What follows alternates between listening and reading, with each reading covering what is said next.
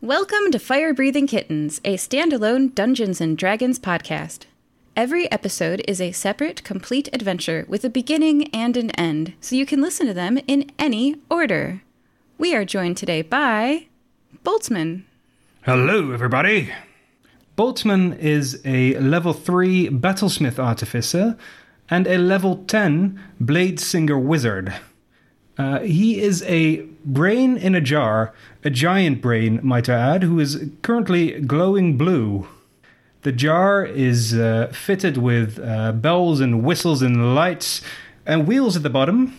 And there's 2 arms extending from the lid of the jar, which he generally uses to gesticulate wildly and cast arcane spells. He is accompanied by a little bit of an entourage. He's got his steel defender, a robot butler, the robotic chimp, Mr. Langley, who's dressed in a bow tie, and there's little things you put in your arms. Cufflinks. And cufflinks, sure. And he's got Miss Motoko, who is a displacer beast, a 9-foot-long, 6-legged cat with tentacles on her back, who is never where you think she is. Yeah. Furious. Hi, Furious Johnson. So level 13 monk. He's standing about 4'6", 4'7" tall. He's got a tidy little mohawk haircut going on, and a pair of shiny leather, tight-fitting trousers. Some rather chunky steel toe cap, like hobnail type boots. And as ever, he's drowsed in baby oil. Of course. Who doesn't love a baby oil-covered dwarf? Exactly. And Dr. Crud III. Dr. Crud III is a 13th level doctor. He is a Loxodon standing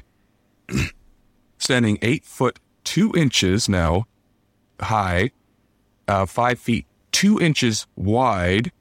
He's got blue jeans, a white button-down shirt with a red tie, and a white lab coat that's made out of leather, and with Dr. Crud III stenciled on the left side. He's got a beans pocket and a Jenny pocket, and only one of them is occupied at this time.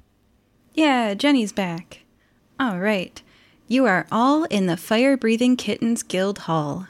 The guild is a large building with a bar, a sitting area with wooden tables and chairs, and a wall with a corkboard and job flyers posted. Boltzmann and Dr. Crud III. One morning, recently, when you were traveling back from Blamington on the Rock, which is the name of the town in the adventure Cross Crusty Running, you woke up next to your campfire in the woods and realized that some of the dozens of egg sacs you'd been carrying around had hatched. Empty white eggshells were all that remained. It's probably not a big deal. The door to the guild hall creaks as it opens. You turn to look and recognize the modestly but professionally dressed human man entering the guild hall to be Ian Honeytree, an accountant. In the past, he has been hired before by Nulisag, the leader of the Fire-Breathing Kittens. Ian sees you and approaches, readying a pack of papers. He holds out a paper to each of you and says, "Hello, Fire-Breathing Kittens. Here is your annual resident tax form. Wouldn't want to lose this. You'll need to display this on moving day." Do you accept the page? Annual resident tax form? Last I knew, I was off the grid, so to speak. Legally DEAD. I still have to pay taxes. Your new persona does, yeah. As Boltzmann, I guess, not as your previous life. Huh. This is outrageous. Well, question. Do you live in Nicomoy? I suppose I do live in Nicomoy, in a matter of speaking. Well, yep, okay. So, Ian hands you a page. Do you accept it? Boltzmann will accept the page to have a look at it. Dr. Crud III and Furious, are you residents of Nicomoy? Yep. I guess I've got to pay some taxes. I'll take the page. Well, the Crud family is very well known in Nicomoy. I don't think he could get away with not being a resident. All right, all 3 of you have a page. Ian continues distributing forms to other people in the guild hall, his voice growing softer with distance.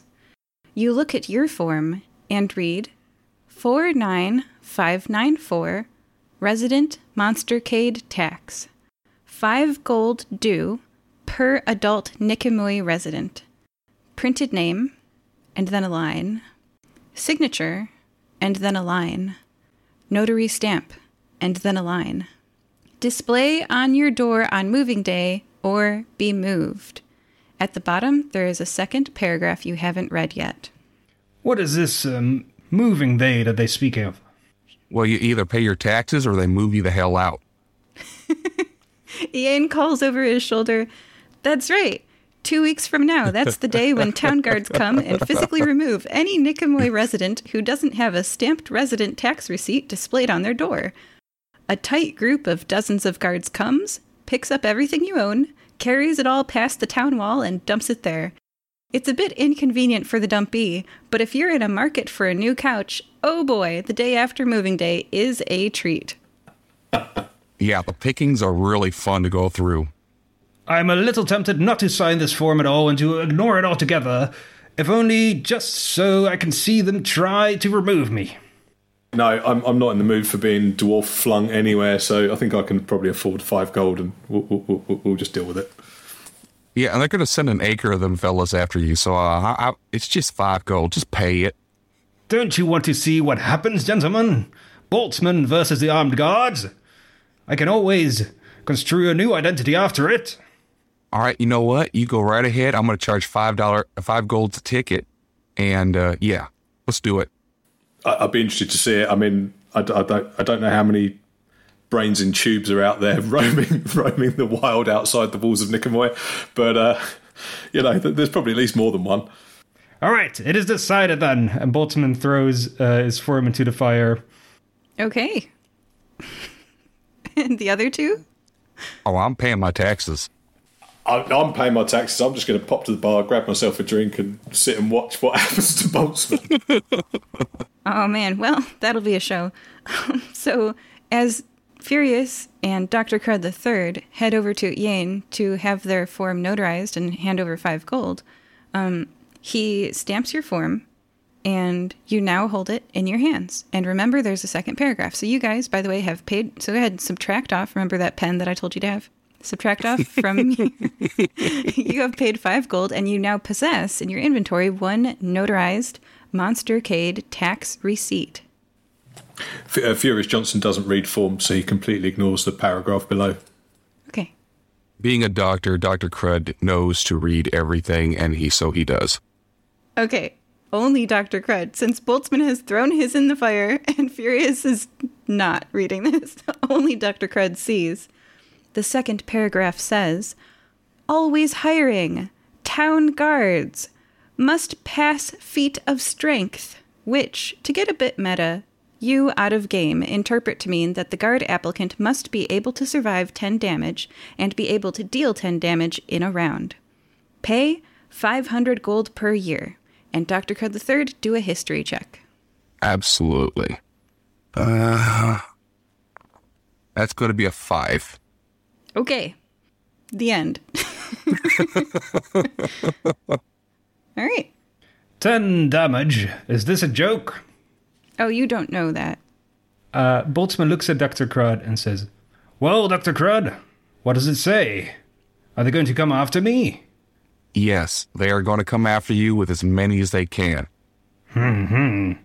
Hey, Furious, can I talk to you for a couple minutes over here aside by the bar? Sure thing, Crud. What have you got for me? All right, Boltzmann, you can go away for a little bit. Boltzmann goes to the bar with his attendants. Thank you, I still love you. Nusi serves you a drink. Hey, Furious. Now, see what the second paragraph is they're looking for guards. Now, you and I could sign up. And he was wondering how many it would take to evict him. I bet you it's just me and you. I think we could have him just between us two. Easy, Dr. Crud. Let's do it. Let's sign up. You want to do it? All right, let's do it. Just in time for moving day. Sounds good to me. All right, Boltzmann, we're done. No, just one more question. Did it say anything about what happens if I escape? If I get away with it? Do I not have to pay the 5 gold? Oh, it's just your stuff that's going out, and you're going to get tossed out. And then whether you walk through the gates again, I mean, that's completely up to you. Not to worry. I carry all my possessions in my extra-dimensional compartment. And he slaps his robotic rump, going clang, clang. Oh, so you're saying it's going to be even easier to evict you? What exactly are you implying, Dr. Crud? Well, the cops don't have to pick up your stuff and toss it out the walls. They just got to pick you up and toss it out the walls. I'd like to see them try. Well, you burn your stuff. We'll see on moving day. I am very interested. So you will pay... You will sell tickets for 5 gold apiece? Yeah. There's my taxes already taken care of right there. I presume that, as a doctor, you will cut me in on the profits. Well, that depends. If I do that, then I could be blamed for you taking a dive. So, I mean, that's going to get into the... We have to go through beans about that with that legal mumbo-jumbo. Oh, well, fair enough. I will roll a quick insight check to see if Boltzmann knows what's going on. I've got a -1, and I rolled a 6, so Boltzmann has no clue. So you're trying to see if Dr. Crud's lying to you? Oh, just to see if Boltzmann has any clue about the plan that you two concocted together. So what would that be for Dr. Crud? Deception. Deception? Okay. That is going to be an 18. That is higher than a 6. So yeah, your plan is a secret. Screech! A chair Very makes well. a hideous... Very well, Sorry? Dr. Crud. Let's go back to our table, shall we? Now, as I was saying, I've good news. I've finally integrated the spider intestine into my bodily form. Yes, I can eat and drink again, thanks to your help. If you hadn't supplied those organs, I'm not sure what my body would look like now. Well, you know, without a circulatory system, it's only going to last a few days. We're going to have to put a new one in every few days. So just keep that in mind. And I thought I heard a screeching sound. Screech! A chair makes a hideous sound as it is pulled across the floor.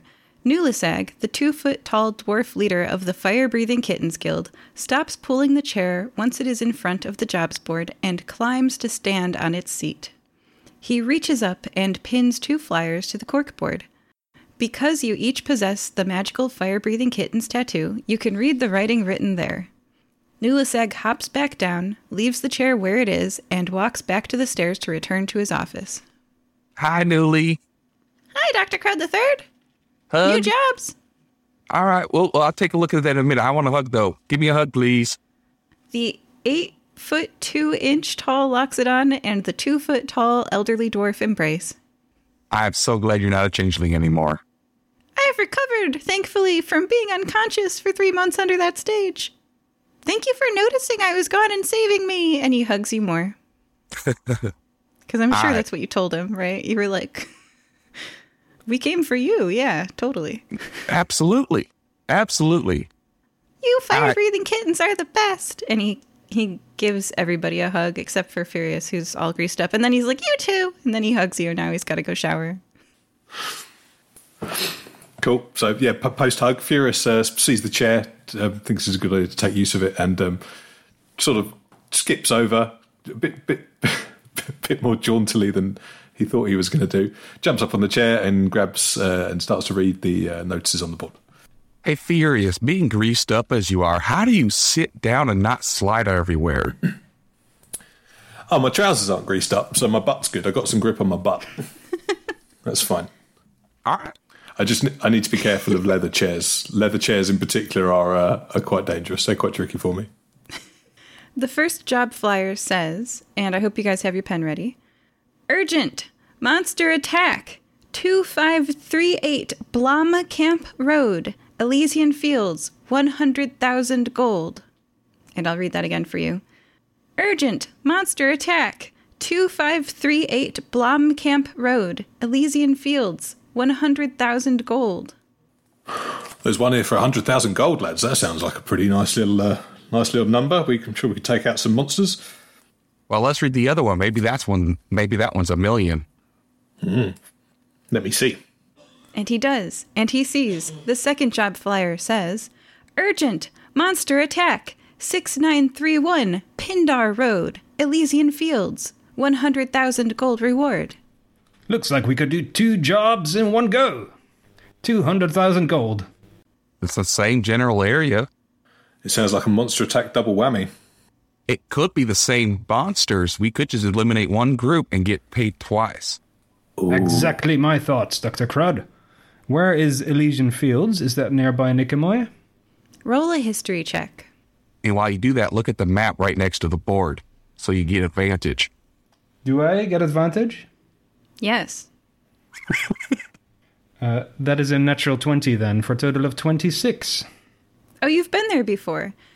And you notice that one wall of the guild hall is a person-sized map. You've searched this map for job locations many times. Recalling and glancing at it now, Elysian Fields is an exclusive, wealthy enclave of mansions outside of Nicomoy's city walls, and you, Boltzmann, have been there before. Oh crap, rich people again. Now, what do you have against rich people, Dr. Crud? It just means that they are successful in some avenue in life, whereas others aren't. And it means that you use those other people for monetary gain. The last rich people, well, every time I come in contact with a rich person, they're either A, jerks, B, jerks, or C, jerks. Furious nods agreeingly to that. Yep. Jerks. I see. I would argue that you could say that all of us are pretty rich in the scheme of things. I used to run a multi-million gold piece company back in the day, and I would say that right now we're not faring so poorly with our personal effects. Furious looks himself up and down and realises everything he pretty much owns in the world is on him right now, and he doesn't even have a shirt. So he looks at Boltzmann and says, maybe you, Boltzmann, maybe you, mate, but some of us live life a little bit more frugally. What did you do with all the gold that you earned, Furious?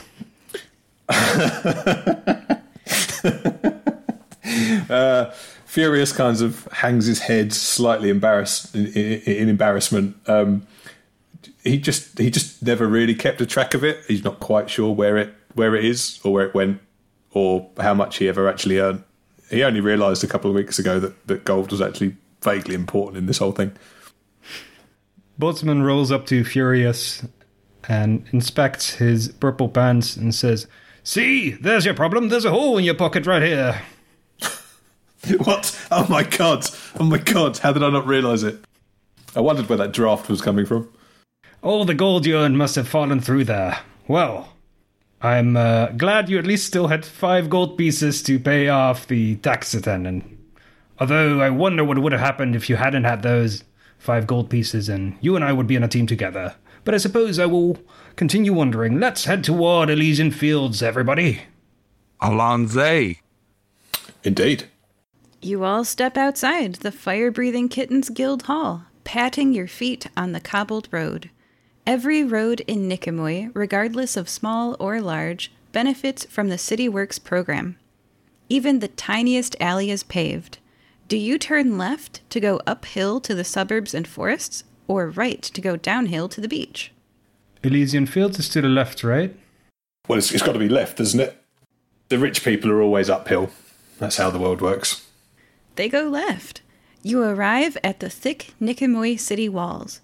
50 feet high and as many wide, infused with sigils, the impressive earthenwork protects the city. Transversing through Nicomoy's perimeter is like walking inside a tunnel, a dark pipe with light on the other end. A group of guards nods at you, permitting you to pass. Do you say anything to them? Dr. Crud hugs them. Oh, they hug Dr. Crud back! You're famous for your hugs around the city, and you brighten everyone's day. Furious kind of opens his arms to offer them a hug, and they both look at his greasiness and just back off. Yes, and with that, you've made it. You emerge into the bright sunlight. There are houses and businesses here, too, and copses of trees. 2 weeks from now, there might even be a couch. Or a boltsman. Continuing on your journey, you head towards the suburb of Elysian Fields. Outside the city wall, the cobbles transition to an unpaved road that wends between huge mansions. Whereas before, guards occasionally patrolled the street, here you have seen none. Maybe there are bandits? Perception check, everyone? 12. Non-nat 20. Boltzmann rolls with advantage because of his obviator's lenses and gets non-natural 20 as well. Oh, can I use my nose to get my advantage? Dr. Crow III is sniffing for bandits. Question mark. Okay. That's going to be 18 then. You're all very perceptive and can tell. Nope, no bandits today. Possibly a passive benefit from living so close to the city. The city walls are right there. You continue on your journey. Occasionally, an estate has a fence around it, but most possess gardens and grounds that simply slope to the forest. You reach a T in the unlabeled, unpaved road. Left or right? Since Boltzmann has been here before, can he head toward 2538 Blomkamp Road? Absolutely. Having been here before, you know that although there's no label, it is the left that is Blomkamp Road. You arrive at 2538 Blomkamp Road. The first thing you can't help but see is the massive swimming pool in this mansion's front yard. There are 2 shade-covering houses, awnings, sort of, next to the pool, on the left and the right. Behind the pool, a massive yellow-stoned, purple-roofed mansion takes up what would in Nicomoy possibly be a whole city block. It's huge. This is a home? I think my dad's is bigger. Well, shall we go knock, gentlemen? This is 2538, is it? That's what Boltzmann says. If this is 2538, that means there's 2,537 other houses along this street, and if they're all as big as this is one hell of a long road. Oh, they're rich. They get to just pick whatever number they want. Exactly. Sometimes rich people like larger numbers, so they request them with the municipality. I see. It's all just one-upmanship, isn't it, with these guys? The jerks. Yeah, I mean, look at the size of that pool. Who needs a lake in the backyard? It's true. I could drown 1,000 times over in that lake. I'm not going to go anywhere near it. Gentlemen, to me you sound envious of this pool. Wouldn't we all like to have a lake-sized pool in our backyards? Besides, it's not even that big. You do realize the maintenance you'd have to do on it? No way. Nuh-uh. I ain't doing that maintenance. Of course I realize the maintenance. My body is a pool maintenance machine. And Boltzmann presses a slot where a chlorine tablet comes out. Oh, wow, that doesn't rust you? No. My body was specifically designed to hold in various conditions. Underwater, outer space. Lava will do me in, though. All right, keep you away from lava. Check. Noted. Julie. A good thing to tell to your doctor. Yes, no lava treatments. Should we go knock? Let's. We go and knock. You approach the house. Standing up from where they were reclining in a lounge chair under one of the covered cabanas next to the pool, a hooded figure calls out to you. Halt! Who goes there? Fire-breathing kittens. We got a job. A small woman with beautiful red lips but hideous burn scars all over the top half of her head and face holds a fireball in one hand and approaches you. Her eyes widen in recognition, Dr. Crud III. She clenches her fist, and the fire crackles angrily. Why don't you all do a history check? 12 for me. 23 for Boltzmann. 9. Okay. I am not historical this episode. That's okay. Officially, none of your characters recognize Keshet Byrne. Keshet Byrne is from the adventure How to Construct a Siege, where she met Dr. Crud III, Beans, and Olive as they protected a golem from someone who was trying to get her back. So Keshet Byrne is the one that y'all knocked really unconscious in the guild hall and had arrested. But then her boss was no longer able to employ her after that, And so it would appear that she is here, but you, the player, knows that, but the character doesn't. And that's how we're going to do history checks this episode, because there are no new characters this episode. So, anyway. Behind her... So, yeah. I was going to say, Furious sees her kind of clenching her fist and misreads the situation, says, no, we really are the fire-breathing kittens, look, and pulls down his trousers and shows her the tattoo on his left butt cheek, just to make sure. Do a persuasion check. Let's see if this is perceived well or poorly. 21. That's very well. Okay, so then behind her, a Goliath of a man stands up from his lounge chair as well, 6'8", all muscle, dark skin, stark white hair, and tribal tattoos all around his arms.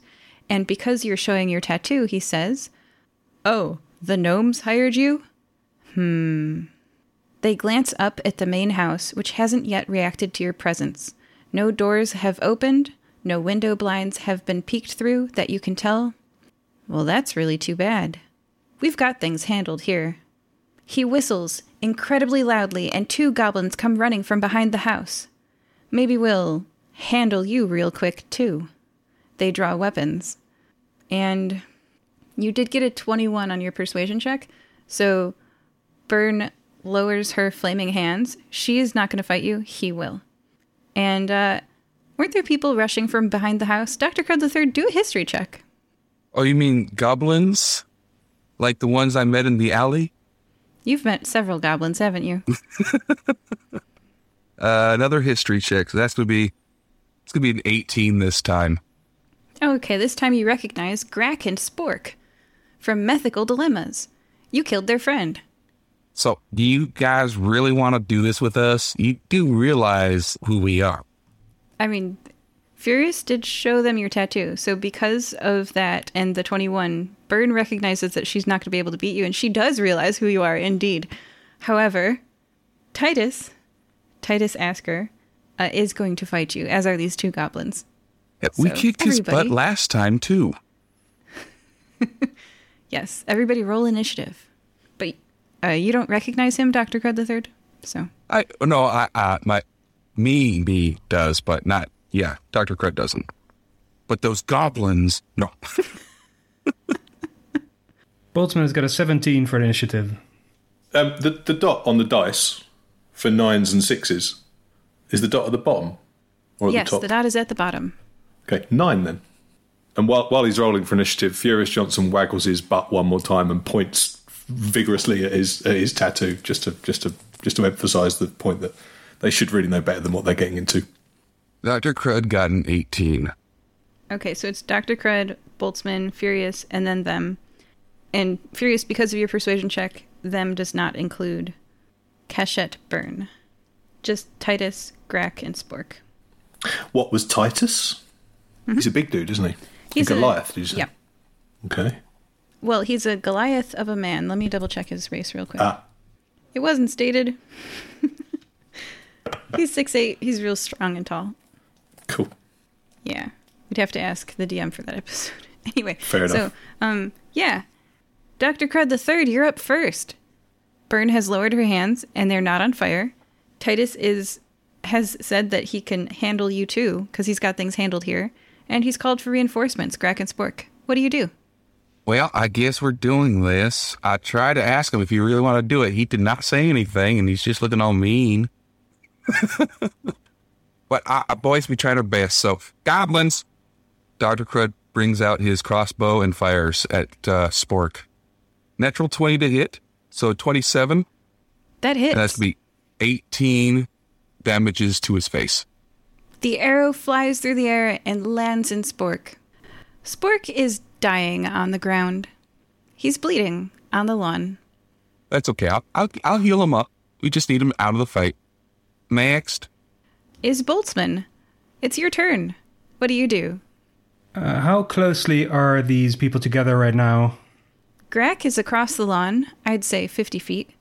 Titus and Byrne are within 10 feet of you, standing up from lounge chairs. Boltzmann will cast a wall of force to lock up the 2 closest combatants, and I will read that spell for you. An invisible wall of force springs into existence at a point you choose within range. The wall appears in any orientation you choose as a horizontal or vertical barrier or at an angle. It can be free-floating or resting on a solid surface. You can form it into a hemispherical dome or a sphere with a radius of up to 10 feet, which is what I'm doing. Each panel must be contiguous with another panel. In any form, the wall is a quarter of an inch thick. It lasts for 10 minutes. If the wall cuts through a creature's space, when it appears, the creature is pushed to one side of the wall. Nothing can physically pass through the wall. It is immune to all damage and can't be dispelled by dispel magic. A disintegrate spell destroys the wall instantly. The wall also extends into the ethereal plane, blocking ethereal travel through the wall. Wow. Is that from both directions? Yes. So you can't go in or out? Yes. Let's patch up these goblins and head into the house. Titus reacts by banging his fists against the wall angrily, and Byrne looks at her 6'8" tall companion and rolls her eyes. She remembers that you guys very, very thoroughly trounced them last time, and she's like, my idiot friend. Without further ado, Boltzmann rolls past them and heads toward the main door of the house. Got it. You have moved your movement distance, which is, I think, 30 to 40 feet. I'll go into Blade Song just for the sake of it. Doing a little flourish, which adds my intelligence to AC, and I will move 40 feet. You are now 40 feet further. You have passed the lounge chairs and the pool and are rolling, I guess, up to Grack. All right, you're 10 feet away from Grack. Furious, it's your turn. It is my turn. You are 50 feet away from Grack. 50 feet. Now, where's my movement? Yes, and Titus is in a bubble. See, my movement was 45 feet. Ooh, 45 feet. So I would have to... Let's say you're 45 dash. feet away from Grack. Oh, okay. Nice. Thank you. Okay, so, so Furious is going to head towards Grack. However, I don't know if this counts as an action or not, but on his way past Titus and Byrne, he's going to press his butt, still exposed butt, tattoo up against the invisible wall, squidge it in front of them and just shout, "When are you ever going to learn?" And then he carries on off. That doesn't count as an action, does it? No, that was a free action. Yep. Cool, thank you. So now he's going to move off. He's going to carry on towards Grack.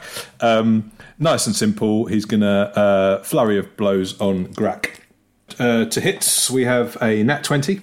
That hits. That's actually a critical. You roll an extra dice, and then at the end of all the extra doubling of...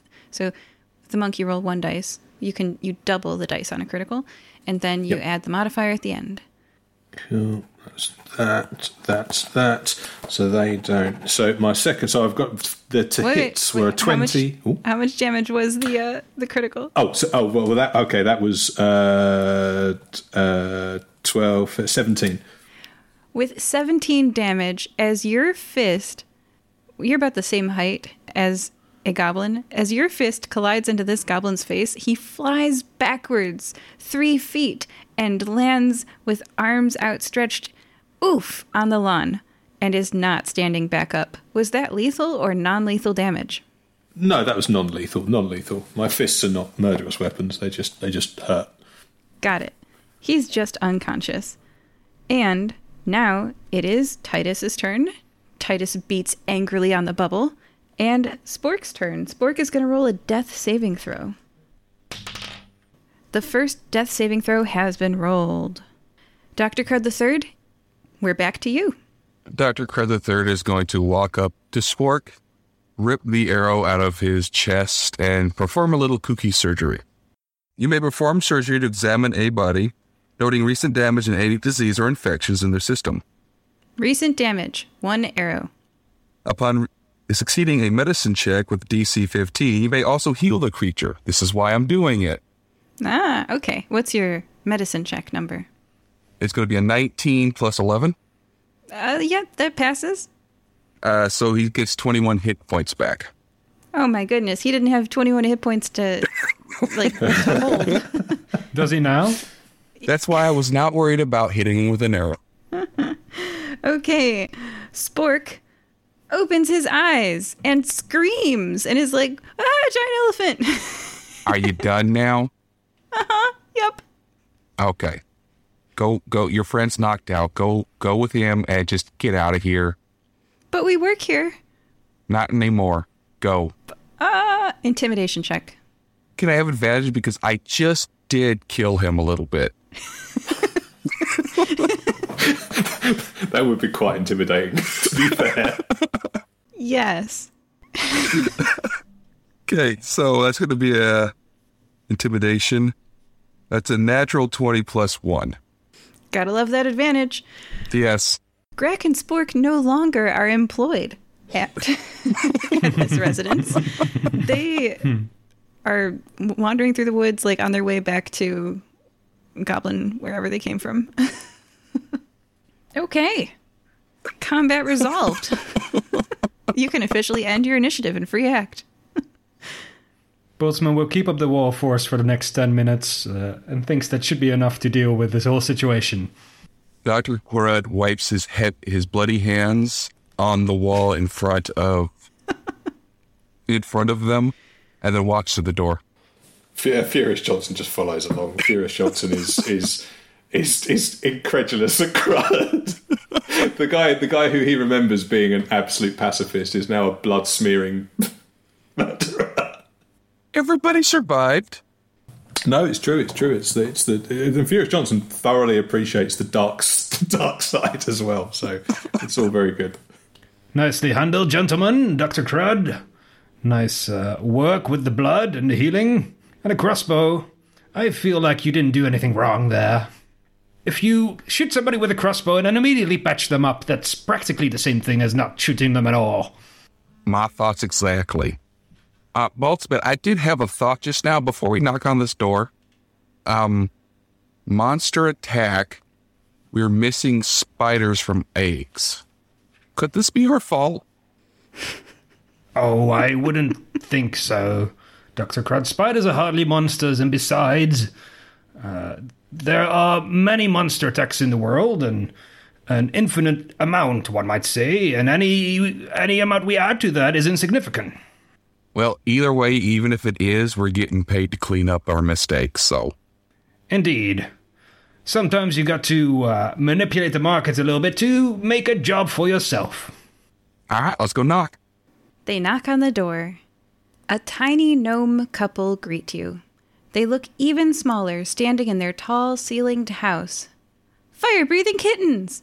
How good you're here! There are monsters in the woods outside our home. Please take care of them. We'll pay you well, 100,000 gold.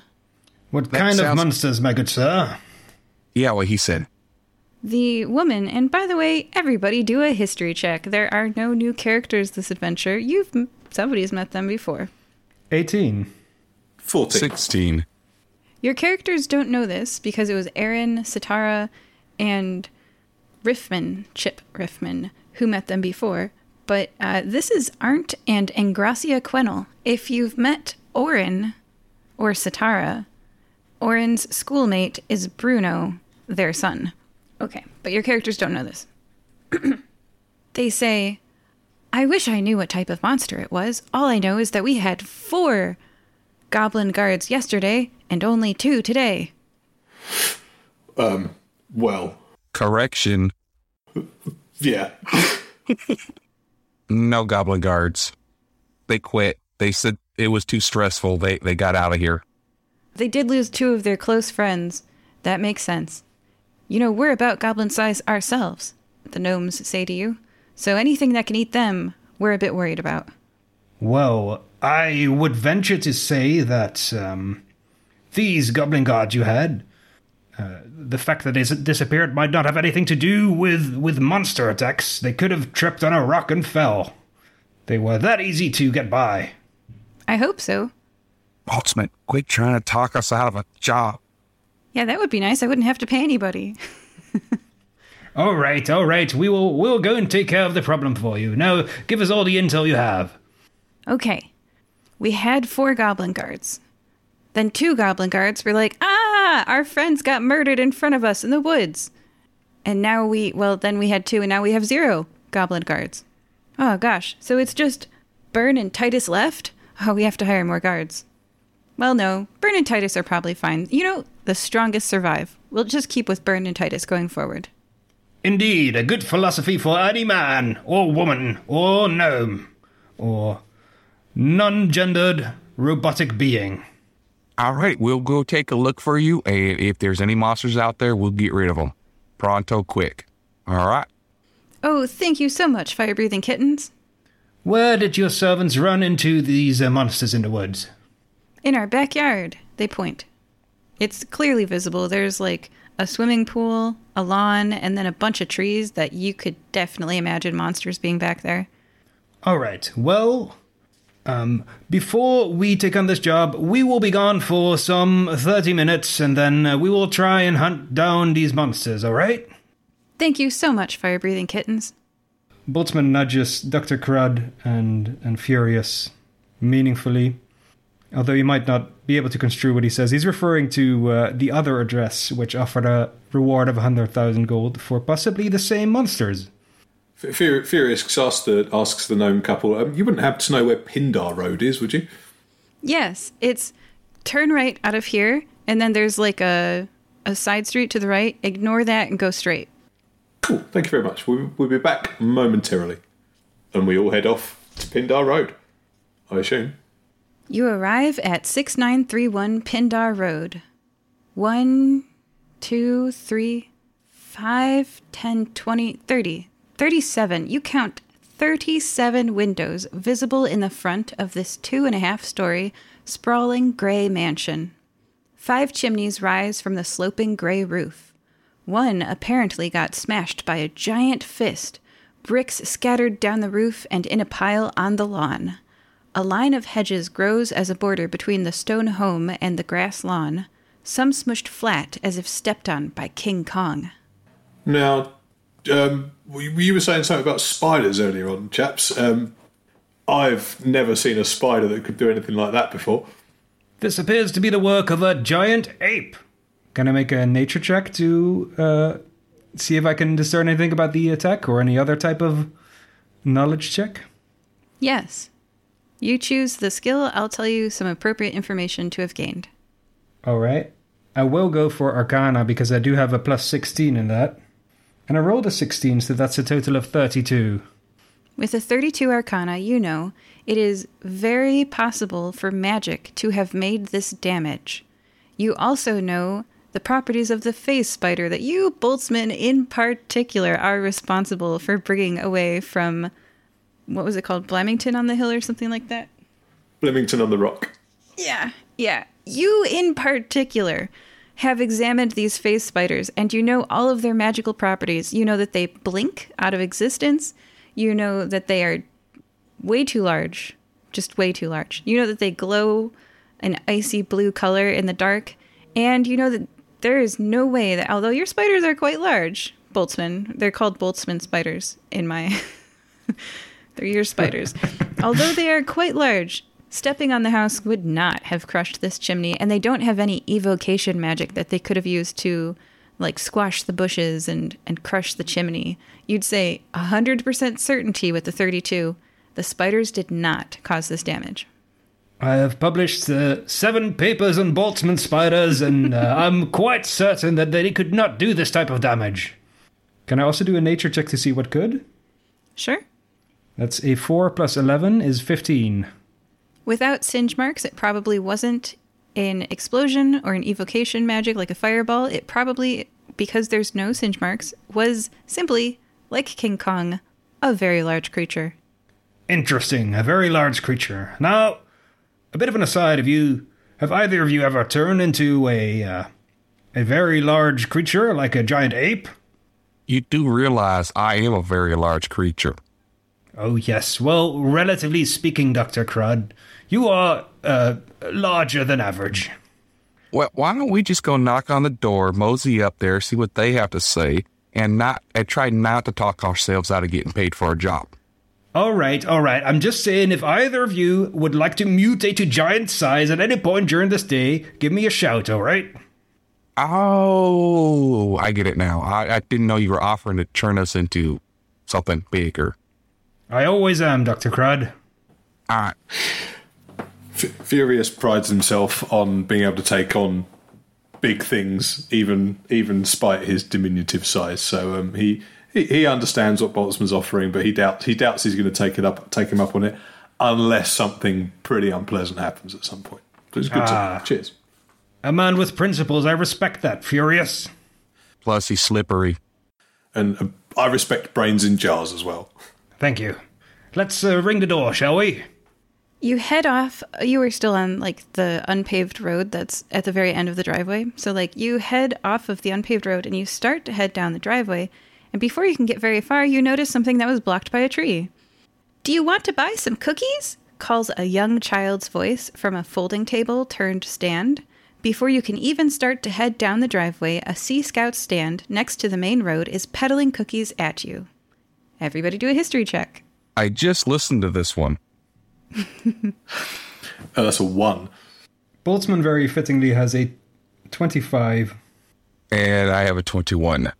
Furious doesn't know anything. They didn't introduce the children to you, Mr.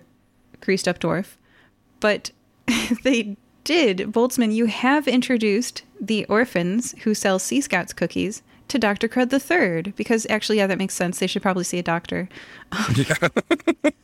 Yeah, he did a full examination of everyone. Yeah, give them some, like, dewormer pills. They've been eating trash. Like, the poor orphans. Okay. Anyway, so you both have met Susie. This is the time for the pen. A 5-year-old half-elf orphan. Ember, a 7-year-old fire genasi orphan with orange flame hair and fire blue skin. And Oat, a mute and shy 5-year-old furbolg. She's short with gray hair and dark blue skin. They all live at an orphanage, the Cookie Orphanage, and they sell these cookies to raise money. Boltzmann has taught them quite a lot about business. So when they see you, their eyes light up and they abandon their stand and they run forward and they, like, 3 at once give you, like, a giant group child hug. You can't walk very far because your mechanical legs are covered in child hugs. Mechanical wheels. Mechanical wheels. Orphans! It's good to see you. You look so much healthier than last time. Susie, I like the monocle. It really fits your style. How's the business doing? So well. And Miss Somerset, which you met Miss Somerset last time, she was the theater manager, is super nice to us. She makes us warm food and lets us pick out new clothes, and we can even explore her library when we visit her. So you know that they stay at the orphanage and they're here visiting Miss Somerset, the theater manager. Ah, Miss Somerset lives here. How interesting. She must be doing very well, judging by the rewards you set out for us fire-breathing kittens, and you 3 do as well. I see you're all wearing tailored suits now. Apparently. Yeah, it's so nice here. You haven't seen any monsters around, have you? It was so scary. Oh, you have? But Miss Somerset says, "Don't worry, the guards got the monster. It's all safe now here, so we're selling cookies to raise money for people who have been hurt by monsters." Very well. The guards have gotten the monsters. Oh, let's not let ourselves be dissuaded by that. It's very nice that you do not let your riches get to your head and still sell cookies for charity, despite not needing to. What people have been hurt by monsters in the city? Susie, the half-elf, is still the only one talking, and she says, "I'm 5 years old. I don't know much about charities and taxes, but I think we can help, don't you? Can we sell cookies to help?" Susie, let me tell you, you know more about all of this than most people. So don't ever sell yourself short again, all right? You are a business expert if I've ever seen one. Susie's so happy she gives you another hug. Boltzmann hugs her back despite being a cold, robotic, fluid-filled body. Aren't we all? Very true. Well, children, we must head to the mansion of Miss Somerset now to see why this job was posted if there are apparently no monsters anymore. And he gives them one last hug and then says, I'll see you in a bit, and rolls toward the front door. And before you leave, do an insight check, Boltzmann. That's an 11 minus 1. Although Oat, the Furbolg, was always very shy, you remember Ember, the Fire Genasi, talking more the last time you met her. Boltzmann realizing this, only just realizing this as he turned away since he rolled a 10, and says, Ember, is something the matter? She nods. Tell me, orphan, what's wrong? She shakes her head. Oh, I know what's going on. You got all this money, but you couldn't retrieve the body of your parents, so you're still an orphan. It happens to the best of us, Ember. Most people are orphans at some point or other during their lives. She nods, and then she shakes her head. Wait, that is not the problem? What's going on? She nods, and then she shakes her head. And it does look like you can't force her to talk to you, but you can tell that something's wrong. Boltzmann, well aware of magical shenanigans, runs a hand through her, puts a hand on her shoulder just to make sure she's not an illusion. She's not. Well, you know that you can always talk to me or any other fire-breathing kitten if there is a problem. Especially if it can be solved with violence. Oh, she nods, and this time she doesn't shake her head. You know my office hours. She gives both of you a big hug. She's still not talking. To the door, gentlemen. We're at the door. Okay. You knock on the door. A group of people approach the door. Do you all have a pen? This is going to take a while. Oh, okay. Yes. Okay. There's a white-haired human woman. A half-orc man with beautiful, long, straight black hair. A male Goliath, but with sandy-colored skin as opposed to rocky. A black dragonborn. A porcu person. Cute. A Leonid man with a big mane. And lastly, a warforged sentient robot in a wheelchair. Everybody do a history check. 4. 14. 10. The 4 and the 1, you're killing me over there, Furious. I know. I'm useless at this. Your character does not recognize Crystal LeBlanc, the white-haired woman, sister of Punnet. She is not on good terms with Punnet because Punnet let her sister die in a theater accident. Nor do they recognize Ayaz Okazaki. They're a half-orc with beautiful long black hair who worked for Lily Reed. There's not always work, so it makes sense that he like witness protections people, but with no questions asked. So he'll witness protection anybody. And he has met Beans and Dr. Crud III in But Tell Us About the Giant Worm. You also don't recognize the Goliath, Doobie Calamario. In the summer, he runs a fried squid shack on Skeleton Beach. And here's the two that you've met, Furious. Vaclav Kampush and Shantae, née O'Brien Kampush, the Black Dragonborn, who used to be a 4 or 5 foot tall standing vase for 15 years. Furious had a hand in saving Vaclav and his wife Shantae, who was a cat, and she was about to age out of being a cat as a 15-year-old cat, so it's really good that you saved her, because now she's back to being a porky person. Their relationship is especially cute, because she's a porky person and he has really hard scales, so they can hug. Aww.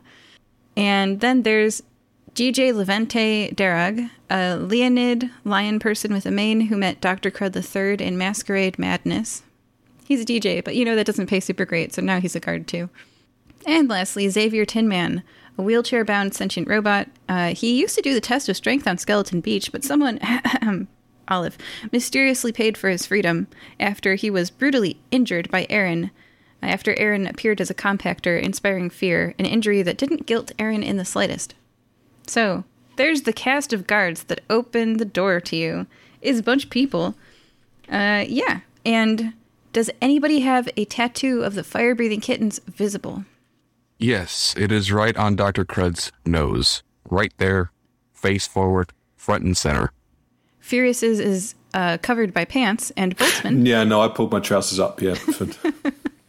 Boltzmann is not wearing any clothing, so his tattoo is clear as day on his lower body. Oh, man. Stamped into the metal, right? Right, a little bit to the side. Okay. Then, seeing the tattoo of the fire-breathing kitten, The war-forged sentient robot in the wheelchair looks at the tattoo and stops coming closer. His metallic face has subdued emotional expression, but his strong arms grip the wheels tightly and rapidly without saying anything to you upon seeing your tattoo. He rotates the wheelchair around, fleeing back into the manor house. We're getting this a lot. Well, that was weird. Hello, everybody. The human woman with the white hair introduces herself. I'm Crystal.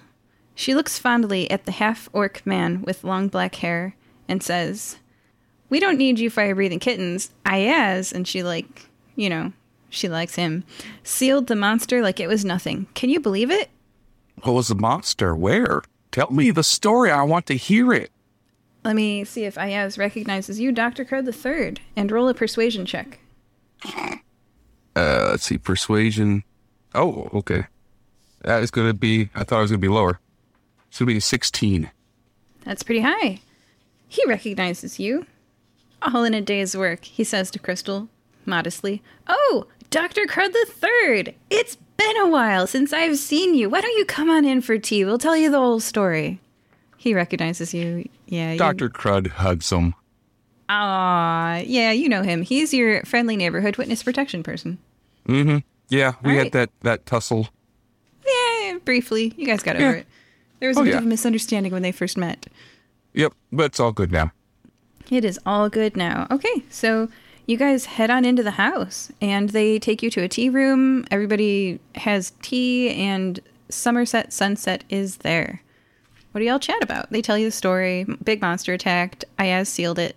The seal is like kind of like a ceramic plate.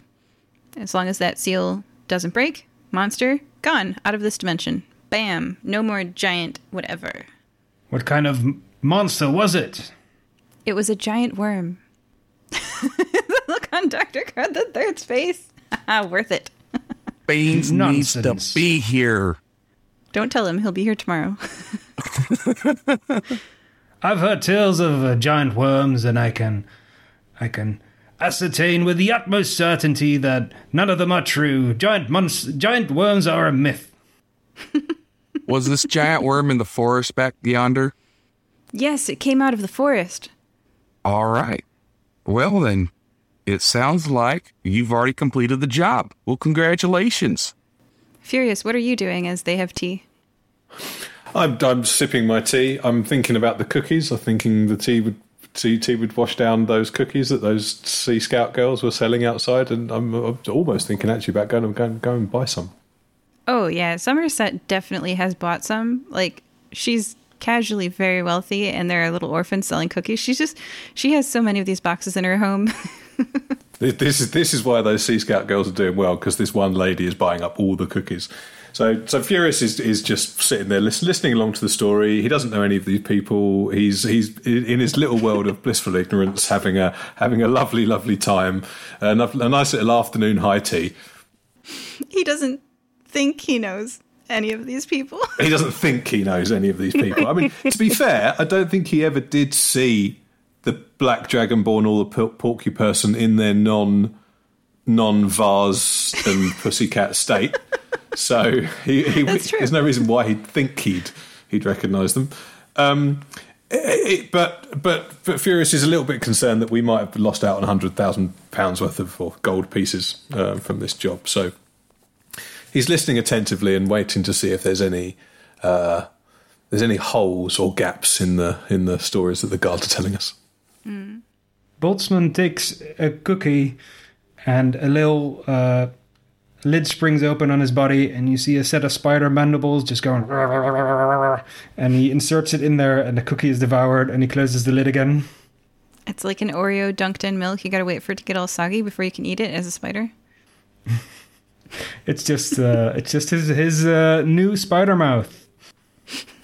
Furious just gives Boltzmann a little sideways glance while he's sipping his tea over the top of his teacup as he's sipping it, and he just thinks, "No, you just don't ask. Just sit forward, listen to the story. This is Boltzmann. It's fine." Yeah, you're listening to a story. You're eating some cookies. You know that these are the same cookies served by Somerset in her theater. You know, this is good folk here. Everyone's complimenting one another. Somerset says, "Yes, thank you. Ayaz for taking care of it. Great job. You've been so helpful. And y'all just having a good time. So where's the seal? Ayaz says, I put it out in the hallway. It's on display in the main hall. It looks kind of like a plate, but with a picture of a giant worm on it. Yeah, why the hell would you put something that dangerous out where anybody could just knock it over and break it? Exactly. Why don't you shunt it into another dimension? Like a sane person would do. Oh, but I wouldn't break it, and I think everyone here is good people. I mean, he looks at Crystal and he's like, really good people. Yeah, until you guys have a party later in celebration, get drunk, and then bump it right off the table. At least seal it in a block of weaponized glass. You're making great points right now. And he stands up and he heads out to the hall. And as he reaches for the door... Oh, crap. You hear a loud roar and children's screams. What is going on outside, players? think we can all guess. Guess what, Furious? We're gonna get paid again. Woo! Furious is a happy dwarf. Furious jumps up and runs outside. No, the orphans!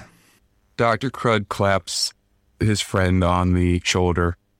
Well, let's just say we've learned something today, right? Yep. Oops, says the beautiful, long, black, straight-haired half-orc. My bad. And joining us today were Dr. Crud III. Well, that happened. Boltzmann. I've got to rescue my orphans from a giant worm. I thought they were myths. I was so sure of myself. I've been proven wrong. And Furious. I can't wait to take on this worm. I've heard so many stories about them. Now it's my turn to have some fun. See you in part 2. We hope that you're enjoying this episode of the Fire Breathing Kittens podcast.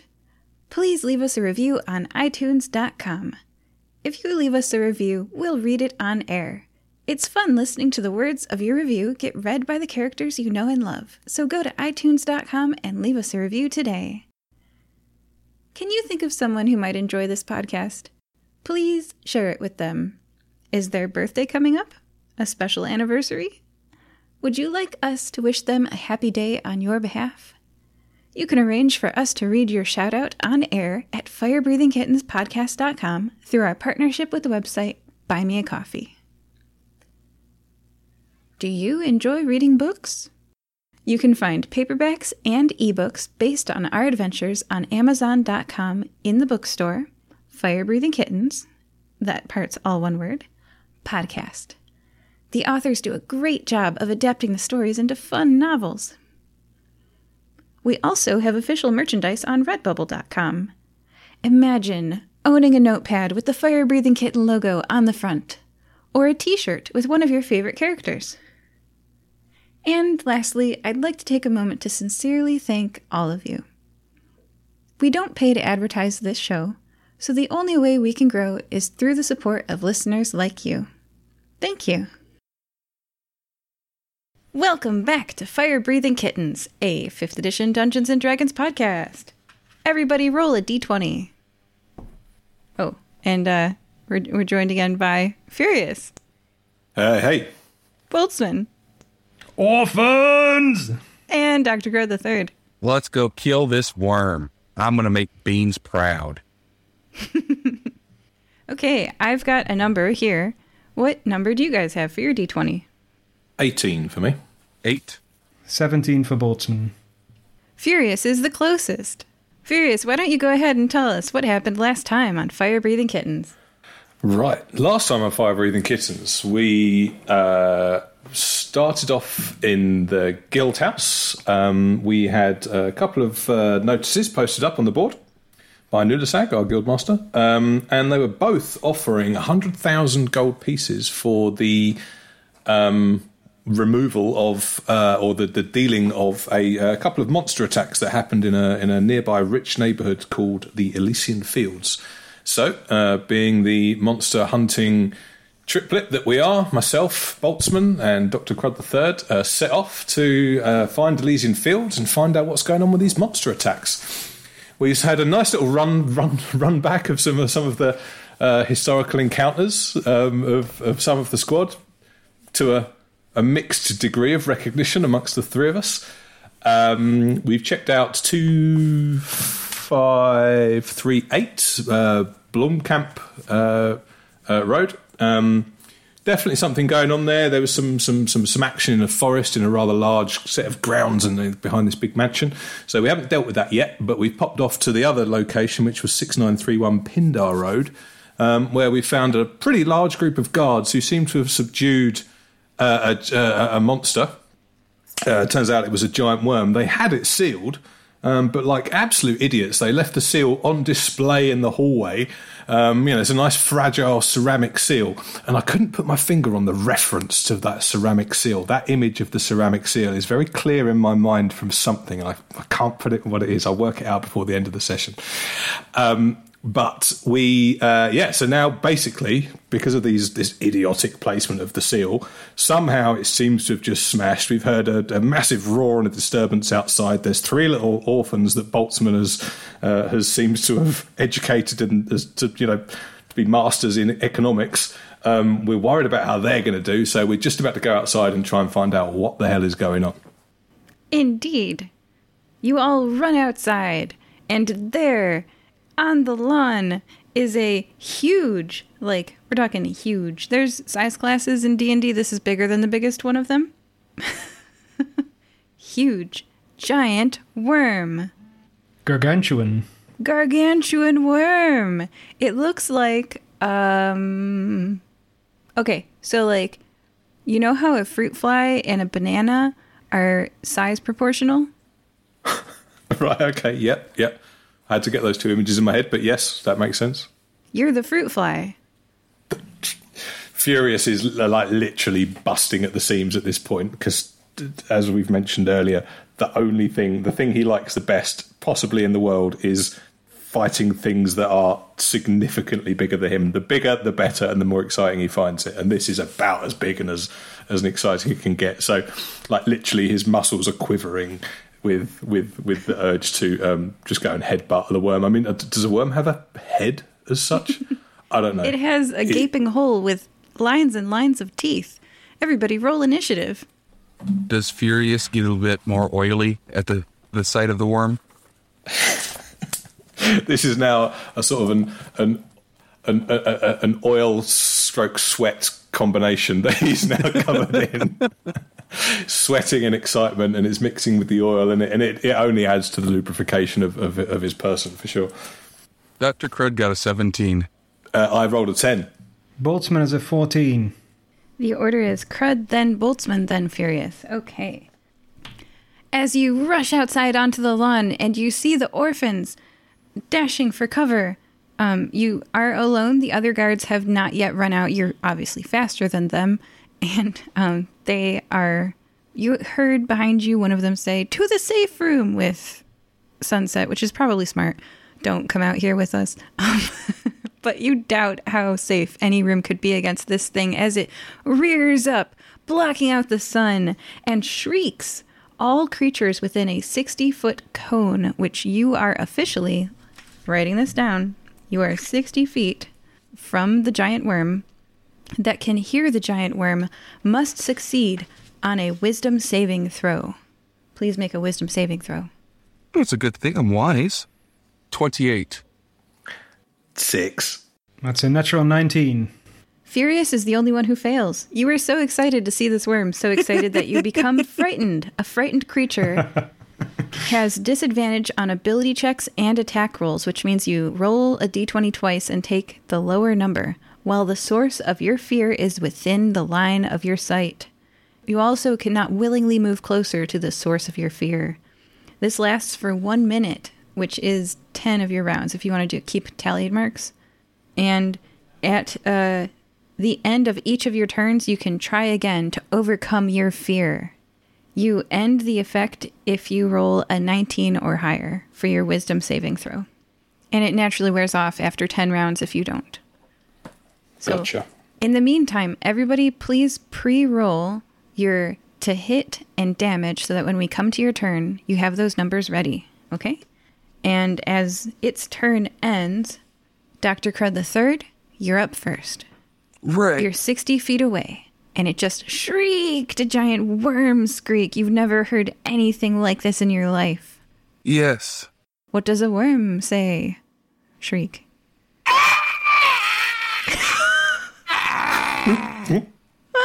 Now we have heard it. Okay. That is what Beans hears in his nightmares. Oh, man. So, Is that why people draw him as he sleeps by the fire? Because he's like running away in his fear and they think it's funny? Yeah. They just see a kitty cat dreaming. Aw. He does that thing where his feet kick. Yeah. And his ears twitch. So I'm going to do something I've never done before. I'm going to see how this works. I am going to use biological weakness. So I have gained the ability to recognize biological weakness in my target. I can impart this information to my allies in the midst of battle. So as an action, I can target a creature within 30 feet of you. So I am closing within 30 feet. The first attack or spell against that creature from allies who can hear me, which is, y'all can hear me, right? Their eardrums Yes, we are can. not blown out. Okay. Yeah. Can deal an additional 1d12 damage until the end of its turn. Biological weakness does not work on creatures with a construct or undead creature type. And I can use this skill twice per long rest. So I'm going to mark off 1, and I'm going to use that. So you guys get a 1d12 to your damage when you attack and hit it. Both of us? Yeah. You both could hear me. You both just confirmed it. Is that every time a monk hits? It just says, as an action, you can target a creature that the first attack or spell. So no, just once. Just the first Got it. time he hits.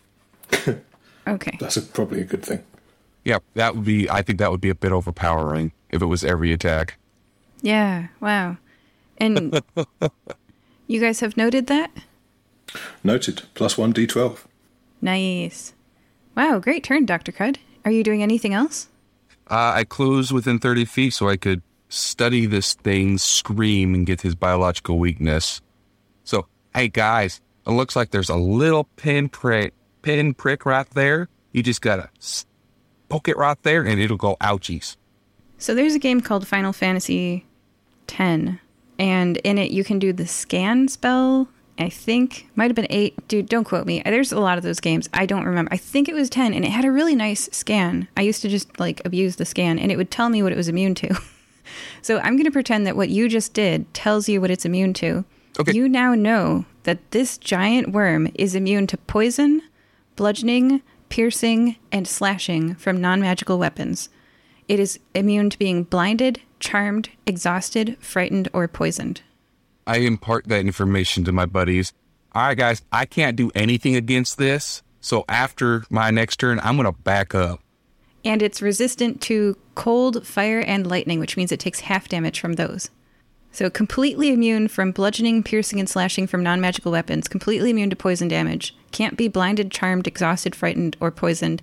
And takes half damage from cold, fire, and lightning.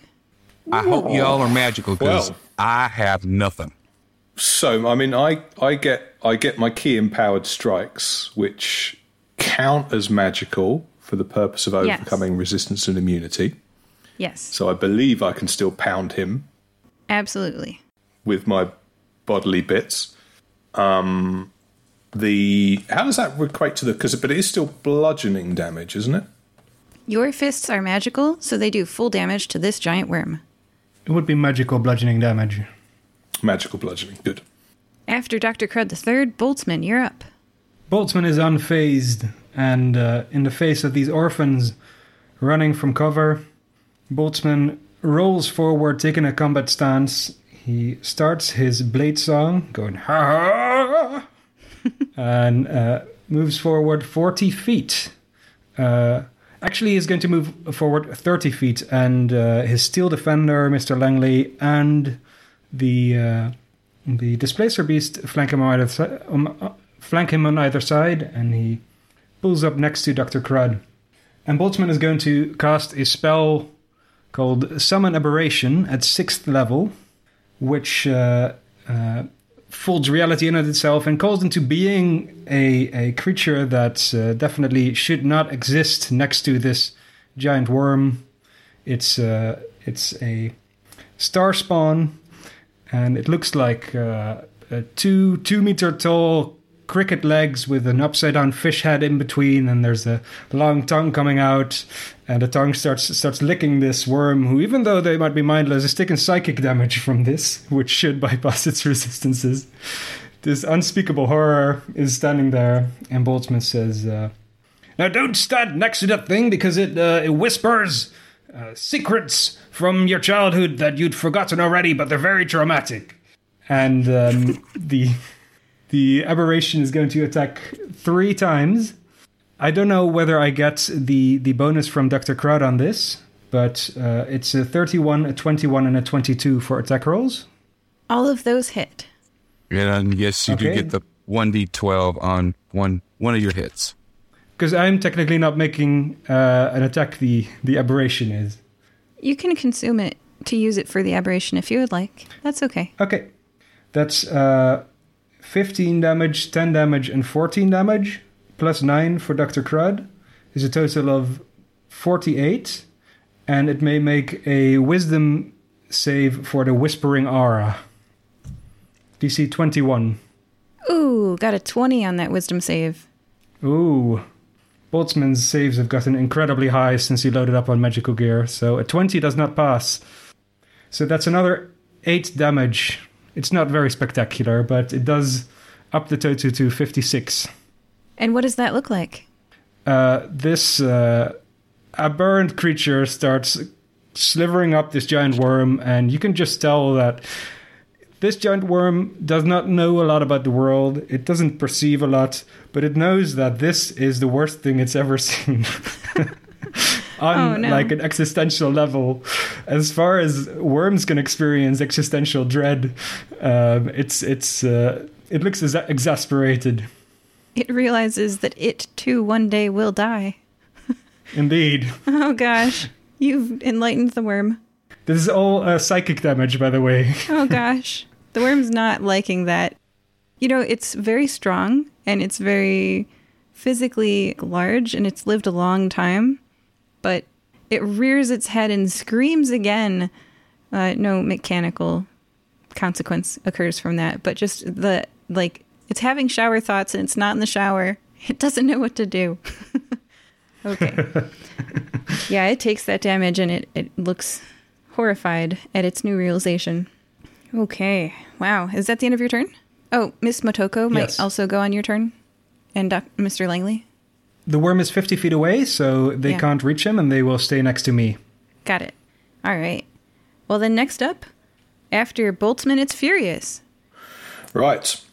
You are 60 feet away from a giant worm. 60 feet?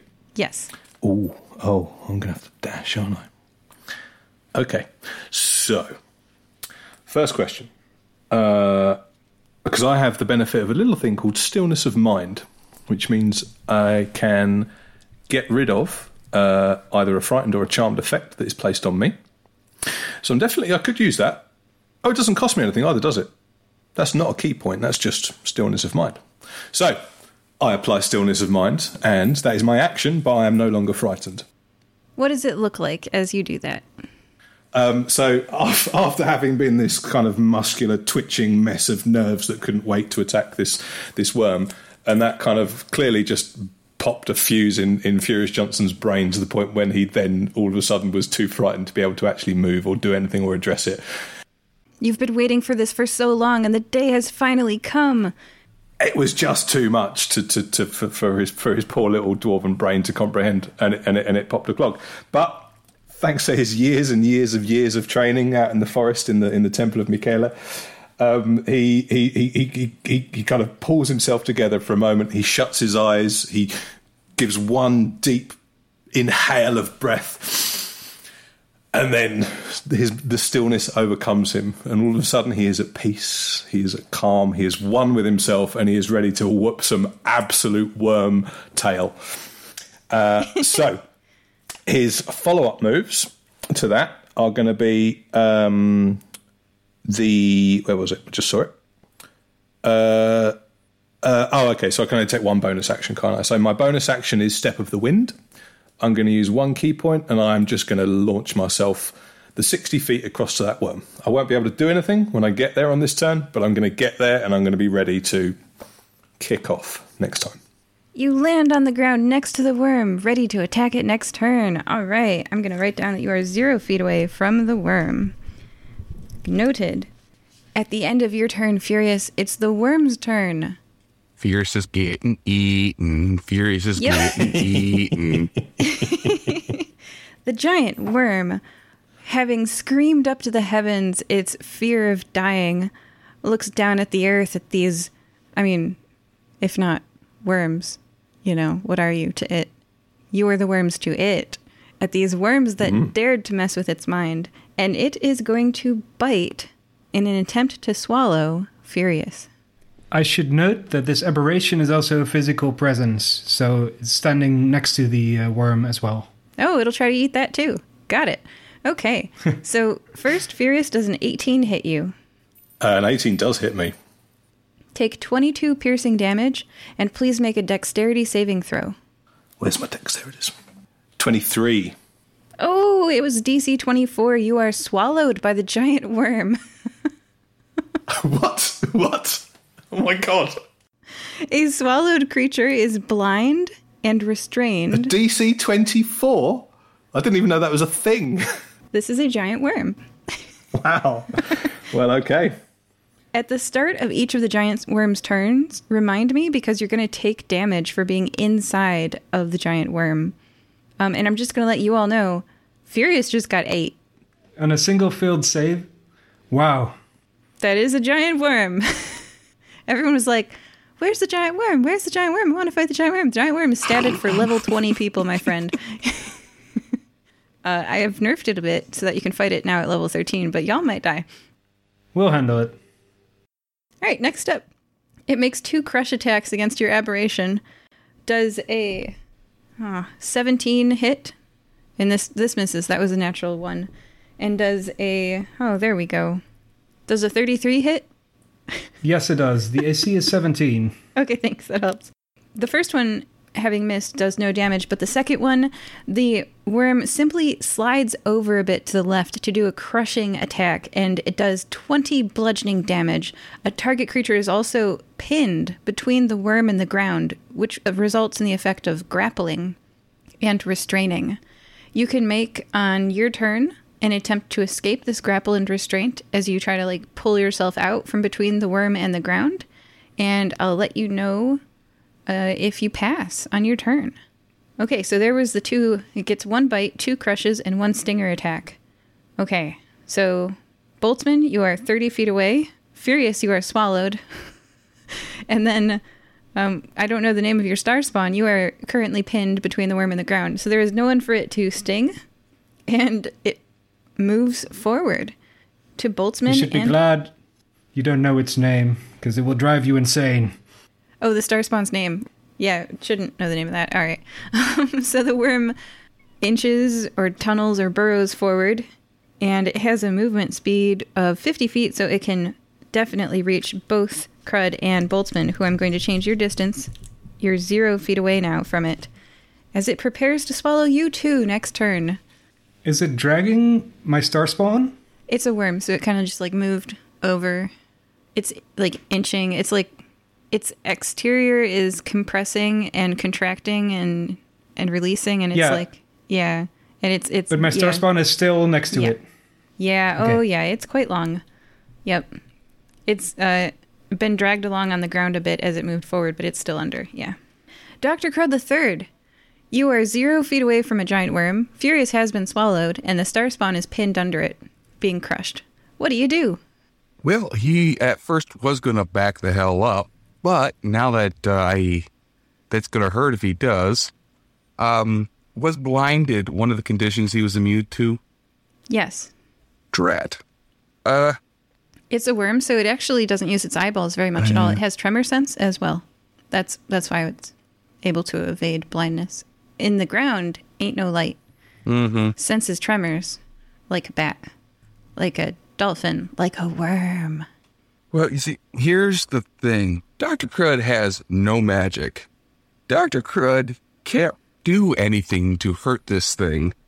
Dr. Crud is purely a support character in this. If Dr. Crud backs up, he's gonna get knocked the F out. So, Dr. Crud is gonna climb up onto its back. Okay.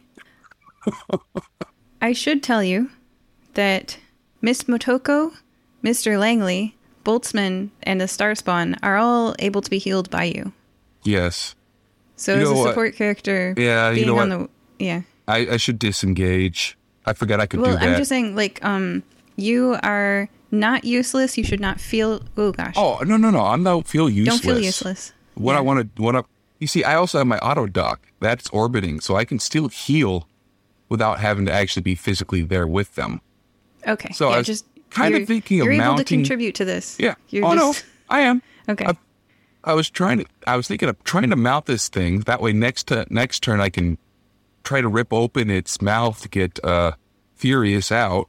So yeah, I'm still going to do that. All right.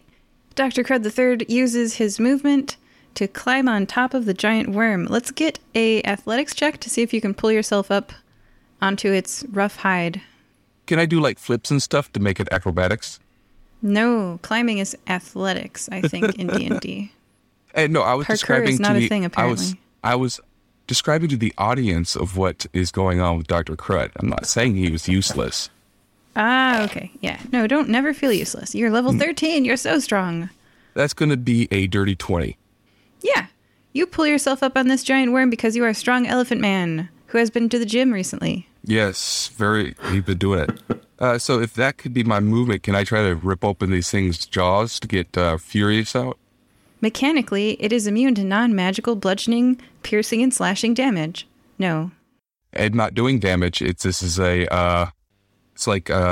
Would be like grappling. You can't grapple anything larger than you, and mechanically that's also a negativo. I will say there is a way that you can get... So I'll just tell you this because I'm not a mean DM. I do have a rule sheet in front of me. If the giant worm takes 50 damage or more in a single turn from a creature it has swallowed, it must succeed on a Constitution saving throw or regurgitate all swallowed creatures. So maybe you can communicate to Furious, grab its uvula. What's that called? Yeah, that's right, uvula. Yeah. The little thing at the back of your throat. So I'll say that maybe like you did a medicine check and you know that, so you communicate that to Furious or Tell something. you what, I'll use my turn to make a medicine check so I can get that information legally. There you go. So my medicine check is 16 plus 11, so that's going to be 27. Yeah, you know about uvulas and giant worms. And let's say that you're so close because you're on the hide of it, you climbed on top of it, that you shout that through the flesh of the giant worm, and Furious, you hear it. I'm about to, if you'll allow me. Oh gosh, here it goes. Hey, Furious, can you hear me? All right, that dangly thing in the back of the throat, I want you to just use that as a punching bag. You speed bag the heck out of that. Okay. And remember your 1d12. I got it. Nice. That is an excellent turn. And don't worry, there'll be plenty of damaged people next turn for you to... Yeah. Oh, actually, the Starspawn had taken 20 bludgeoning damage. You could have healed the unspeakable monstrosity from beyond reality and time. My auto dock is a bonus action, so if I could heal it, I have 10 quick patches. So yeah, my auto dock will go over there and hit it. Do you want it healed? Yes! Okay. So he gets 24 HPs back. The fish head now has some plasters on it. Yeah, we'll mark off a quick patch. And it is Boltzmann's turn. Boltzmann, just to remind you, Mr. Langley, Miss Motoko, Starspawn, and you all go right now. Yes. And most of them roll terribly. Starting off with Boltzmann is trying to attack this thing with his harpoon point blank twice, which is a javelin, so it functions as both a melee weapon and a ranged weapon. But he rolled a natural 1 on the first one and a 21 on the second attack. The 21 hits. To let everybody know, the giant worm's armor class is 21 from natural giant worm armor. Yikes. All my players looked real unhappy when I said that. Oh, it doesn't affect me whatsoever. I can't hit it anyway. That's true. So it don't matter to me. And the star spawn has disadvantage, right? Oh, that's right. You are currently being crushed. You are crushed and restrained. Let's see. Until giant worm moves. Yeah, wait. Okay, you're not... Yep. You are no longer crushed or restrained. I was making that up earlier and I was wrong. Yeah. So you're no longer crushed or grappled or restrained. Correction. So it should have gotten an opportunity attack. Make that opportunity attack now. Yeah, I was wrong. Hey, man, this is a 3-page monster stat sheet. Wow. Okay. Boltzmann is getting complicated as well. He did 13 damage with his harpoon, not with the booming blade cantrip, but just a regular attack. So it's 13 damage. So the aberration rolled a 26, a 20, and a 19, so only the 26 hits. Mm-hmm. But the opportunity attack was a 31, so I'm going to take the second damage roll there. So that's 13 for the first damage and 11 for the second one. So that's 37 so far. Mr. Langley also rolled a natural 1. Oh my goodness. Okay, wait, so it was 13 for Boltzmann's harpoon, which is sticking out of it like a tiny pin in a pincushion. 11 for the star spawn doing what? For the opportunity attack. Yeah, what does that look like? Oh, the star spawn is continuing to hold on to this thing like it knows it intimately, and the fish tongue is licking its ear, and it's whispering unknowns, meaning it can make a wisdom saving throw, by the way. Got it. Oh, man. Okay, so I have 13 and 11 for the damage for your turn so far. Is there more? Yes, there's another 13. Okay. For the one, the aberration's got 3 attacks, one of them hits. This is complicated math, but I have a spreadsheet. Yeah. I've got a calculator. It's all good. Yeah. Oh man. All right. So we have 13, the javelin sticking out of the worm, 11 and 13 ear licking, and then any other damage? So it's 24 for the aberration and 13 for Boltzmann, so that's 37 in total. And then the wisdom saving throw will do another 12 damage if it doesn't make a 21. 18. It fails to make a 21. So it did how many additional damage? 12 additional damage, so that's a total of 49 damage for this turn.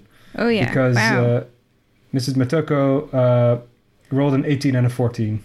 Oh, the displacer beast pops out of existence and pops back in. You're like, you're not sure where this cat is. It's displacing itself across space and slashes at the worm and misses. Okay. Dang, that is a good turn. So just so that you guys know, Boltzmann's really bringing it to this battle. Yeah, but he's still 1 point shy of getting Furious puked up. It was That a is good from effort. the It was a close inside. effort. Oh, it had to be from the inside? I guess I forgot According that. to these stats, it does. I'm looking at 3 pages of rules. Yeah. But But yes, Boltzmann is a powerhouse for sure. He is a magical item. And your turn is over. So Furious, you are inside a giant worm. It is damp. You can't breathe. And everything is pressing on you from like all directions. It's kind of like, have you ever felt a weighted blanket? No, but I can imagine. Oh, okay. Well, imagine a really wet weighted blanket. Yeah, okay. That sounds unpleasant. That's the only way I can describe it. Okay, so I can move a bit. You can move enough to pull your fist back Good. and kick around. It's like the worst swimming pool ever. Yeah, it's like a swimming pool full of custard kind of thing, I imagine. And bones. Okay, so just and one hard question. things. In terms of Yeah. sort of spongy custard. In terms of my key point expenditure, is there a limit to how many? Because I only get one bonus action, but it's not quite clear to me on the rules if it's one key. If I spend a key point and that equates to a bonus action, or if I only get to spend one key point per turn. Each thing that you're spending a key point on will tell you if it costs an action, a bonus action, or nothing to activate. And if you do expend that bonus action, then that's the only bonus action you have for that round. Yeah, so they each say you can spend one key point, and as an example, to take the dodge action as a bonus action on your turn. So that's only one bonus action, so I can only choose one of these actions per go. I can't spend 3 key points and do 3 different things, can I? Not on the same turn, because you only have one bonus action to expend. That is a great shame. So we are going to go for the classic monk flurry of blows on this thing's ovula, Yep. whatever it's called. And I am doing a 22 to hit. And its armor class is 21, so everything 21 and over hits. That hits. Cool. Good. So we have one hit. That's nice. That one was an 8 to hit, so we'll forget about that one. This one is a nat 20. Nice. You do twice as many dice rolls and add your modifier at the end. Yep. Is a 13 there. And then so it's an 18, nat 20, a 4, and a 30, a 17, but that doesn't hit either. And my first attack has the 9 on it, so I'm doing 21 on my first attack that hits, and 13 on my second attack that hits. So a total of 34. All right, not quite 50 damage, so you aren't spit out. Not enough to get by regurgitated. Not enough to get regurgitated. That means that you are going to take damage on its next turn, which it is, because you are inside of it. Did you get your extra D12? Yes, I did. Okay. That was included. I rolled a 9 on that, which I was pretty pleased with, but that's in the 34. What type of damage am I taking off this thing? Please take 16 necrotic damage. Necrotic? That sounds nasty. Okay. And in the future, you are actually restrained and blinded. Okay. And if you want to look up restrained and blinded, that'll affect your to hit. And yeah, I think I will have a quick restrained check. is that you can't make. That doesn't really make a lot of sense that you can't make attacks. No, restrained is you make attacks at disadvantage, and blinded is as well, so that's the effect for you right now. Got it. Okay, so yeah, you are disadvantaged on your to hits for next turn. So go ahead and pre-roll those before we get to you. Okay, well, that's not looking good for Furious. After Furious, the worm's turn starts, and now it is at a distance of 0 feet for everybody, so it can hit anybody it wants, because it is a very large worm. It doesn't have to move, too, which means if it crushes someone, it's going to keep crushing you. Okay, so speaking of, let's first bite and swallow somebody. Dr. Crud III, you're on its back. It doesn't try to bite and swallow you. Boltzmann, That's why I'm there. That's smart. Boltzmann. I'm going to roll a dice. You have Miss Motoko, Mr. Langley, a star spawn, and yourself. So I'll roll a d4. It is a 3. So the star spawn is bitten by a 32 to hit. That probably hits. It takes 22 piercing damage. Please make a dexterity saving throw, star spawn, or join Furious. All right. Let me Which look might at- actually help Furious, because more people punching at the uvula, you know. Yeah, get in here with me, boys. I still can't do any damage to it. That is a 4 plus 0. You are swallowed. A swallowed creature is blinded and restrained, which means you take disadvantage on your to hits. And if you start your turn there, you will take necrotic damage from being inside the worm. All right, it seems like a bad idea to swallow that thing. That's true. Well, yeah, it was whispering in its ear, wasn't it? Oof, oof. If there was one person to get swallowed, I kind of don't blame the giant worm at all for this one. Can't whisper from inside my stomach, thinks the giant worm. Okay. By the way, the giant worm can have any number of creatures swallowed at one time. Okay, so after the bite attack are 2 crush attacks, which are both going to be against the team I'm rolling a d4. That one hits Boltzmann, and a 1. So, Miss Motoko? So Mr. Langley will deflect the attack against Boltzmann, imposing disadvantage. Okay, I'll roll with disadvantage against Boltzmann. Wow, that made a huge difference. A 16 and a 2 on the dice. So instead of a 32 to hit, this is a 18 to hit. Does that hit Boltzmann? That is a miss, because he's in Bladesong right now. Nice. Now, for Miss Motoko, it is a 27 to hit. Miss Motoko is a displacer beast, which means all attacks against her have disadvantage. Oh, rolling again. That was a natural 20 on the second roll. So just a 27 to hit. Okay, she's got an AC of 13 as well, so Got it. that's She definitely a hit. grappled and restrained as the worm rolls onto her until the giant worm moves, I read this time. And a giant worm can grapple up to 2 creatures at once. Okay, so she takes 20 bludgeoning damage from that. Her attacks are also now made at disadvantage, and she can try to escape on her turn. Okay. Next up is a stinger attack. 3 doesn't exist anymore, so rolling again, that's Miss Motoko, who's also, wow, we're getting rid of your friends pretty fast. 4 this time. A stinger attack on Boltzmann. Does a 22 hit you? A 22 would hit Boltzmann in Bladesong, but he uses his reaction to cast Shield, upping his AC to 27 for the turn. Nice. You avoid 23 piercing damage and 33 poison damage. Great Wow. job. Okay. That is the end of the worm's turn. It is thoroughly displeased by how rapidly its HP is depleting, and it hasn't had any cookies. All right. And also, now, instead of being Dr. Crud III's turn, you guys notice something. A mechanical person in a wheelchair rolls up to the battle from far, far away. You recognize Xavier Tinman, the one who fled from you earlier, and he gets a look of big surprise as he sees the giant worm. Boltzmann shouts, "Take the orphans to safety!" Well, I mean, Boltzmann and Furious Johnson are currently intra-worm. Oh yeah, you might probably, not We probably notice. can't see or be aware of a lot. Well, Boltzmann's not inside the worm. The star spawn is.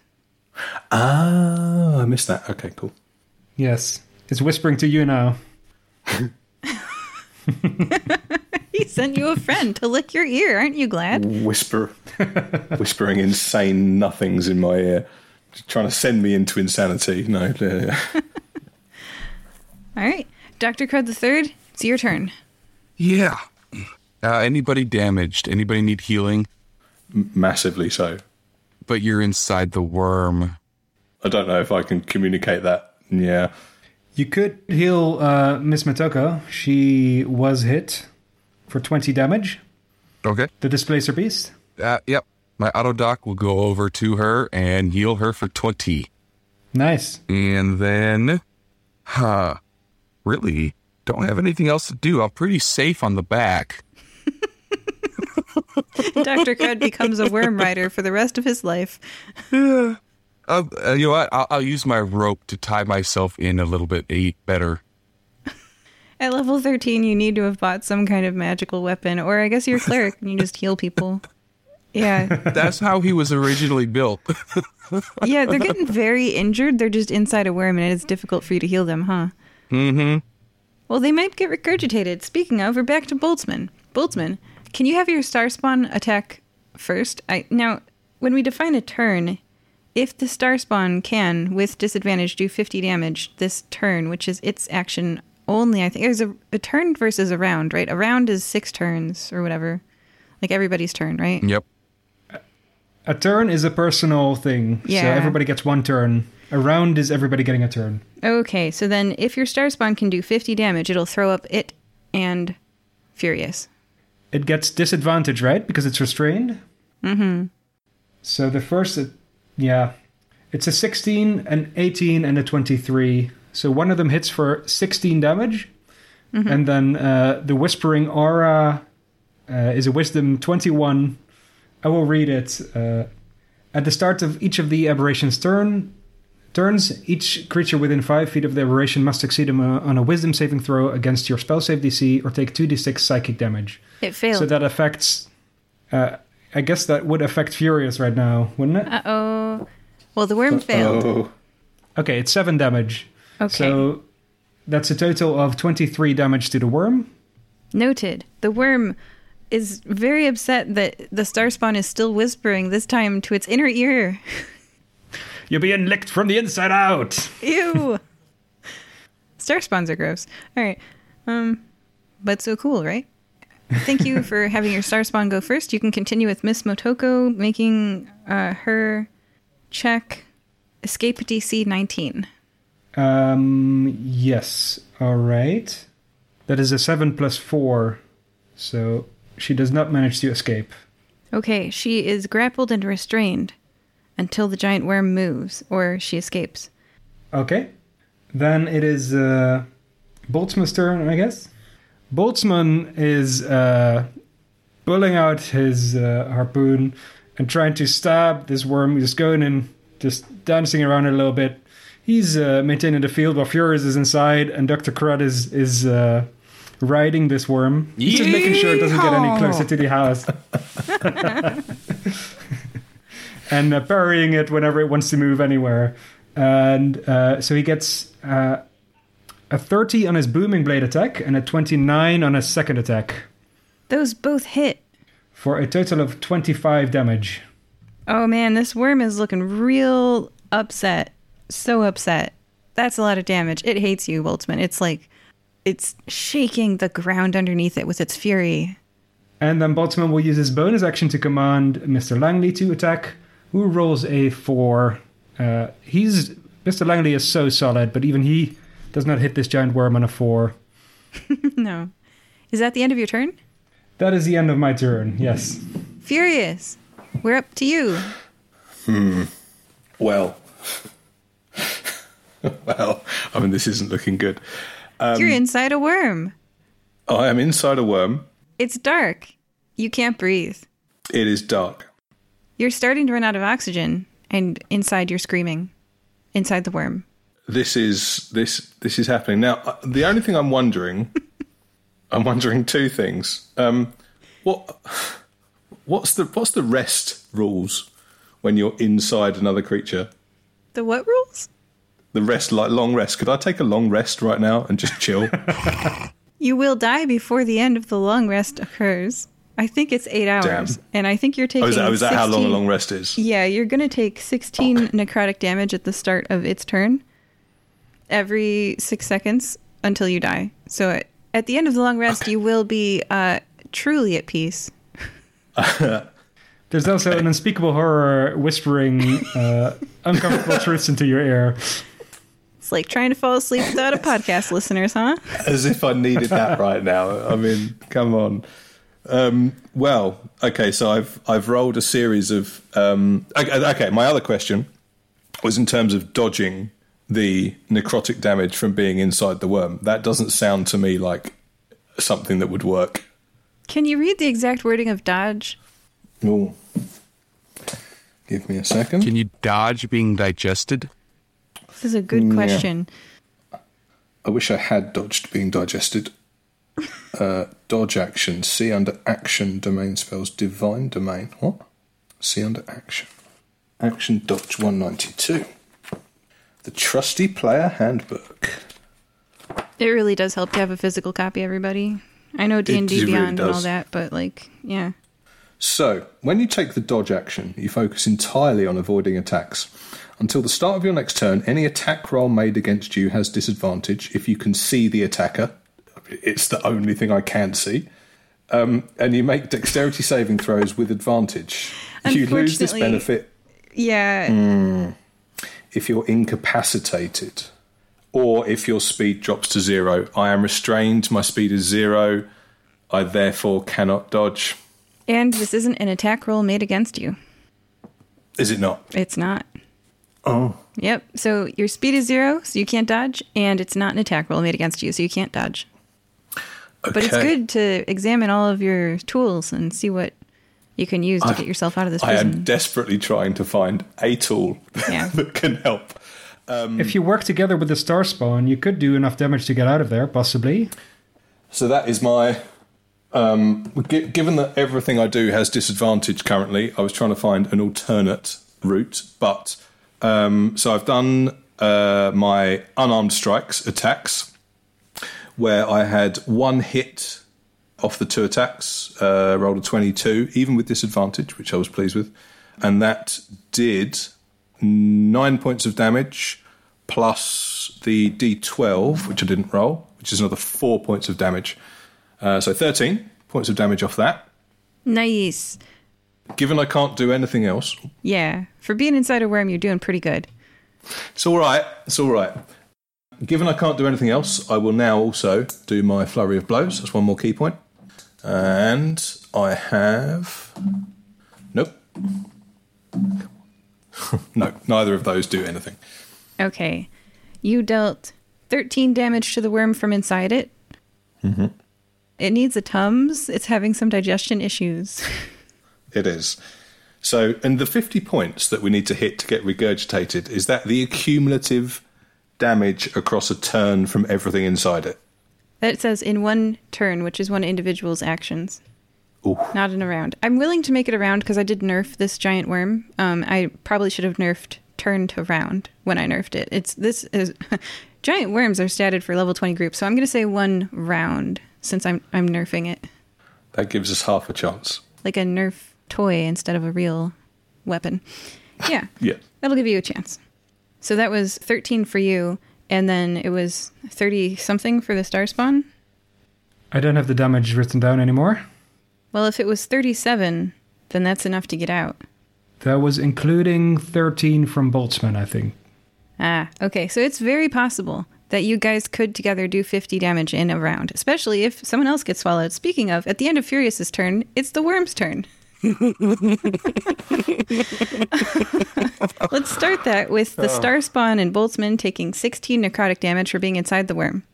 Let's continue that with a bite attack against Boltzmann.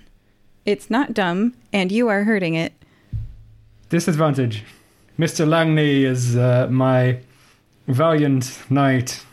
All right, with disadvantage, that's only a 27. Does that hit you? Oof. Boltzmann casts a shield, but on a 27, yes, that does hit. Take 22 piercing damage and make a dexterity saving throw or be swallowed. That is a 13 dexterity saving throw. DC 24. Boltzmann joins the party. A swallowed creature is blinded and restrained and takes 16 necrotic damage at the start of each of the giant worm's turn. Okay, the giant worm is then going to try to crush Miss Motoko to death. It does a first attack at... that's quite high. Gonna have to use a calculator for that one. Everything at disadvantage. Oh, never mind. That's lower. A 32 to hit. That hits. And a second crush attack. Is this also a disadvantage? Yes, because of the displacement. Only a 25. She's got an AC of 13. Oh, okay. I forgot. Take 40 bludgeoning damage.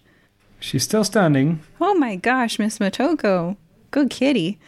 And be grappled. Next up is the stinger attack. Now, Mr. Langley is available for this, so I'm going to roll... At least one of your crush attacks has to be against a creature that you're crushing. So I'm going to keep rolling this d4 until I come up with either Mr. Langley or Miss Motoko. That is Mr. Langley. So that means that Mr. Langley, that is a natural 1, does not get hit with a stinger. Wow. Mr. Langley is just so solid. Ninja monkey.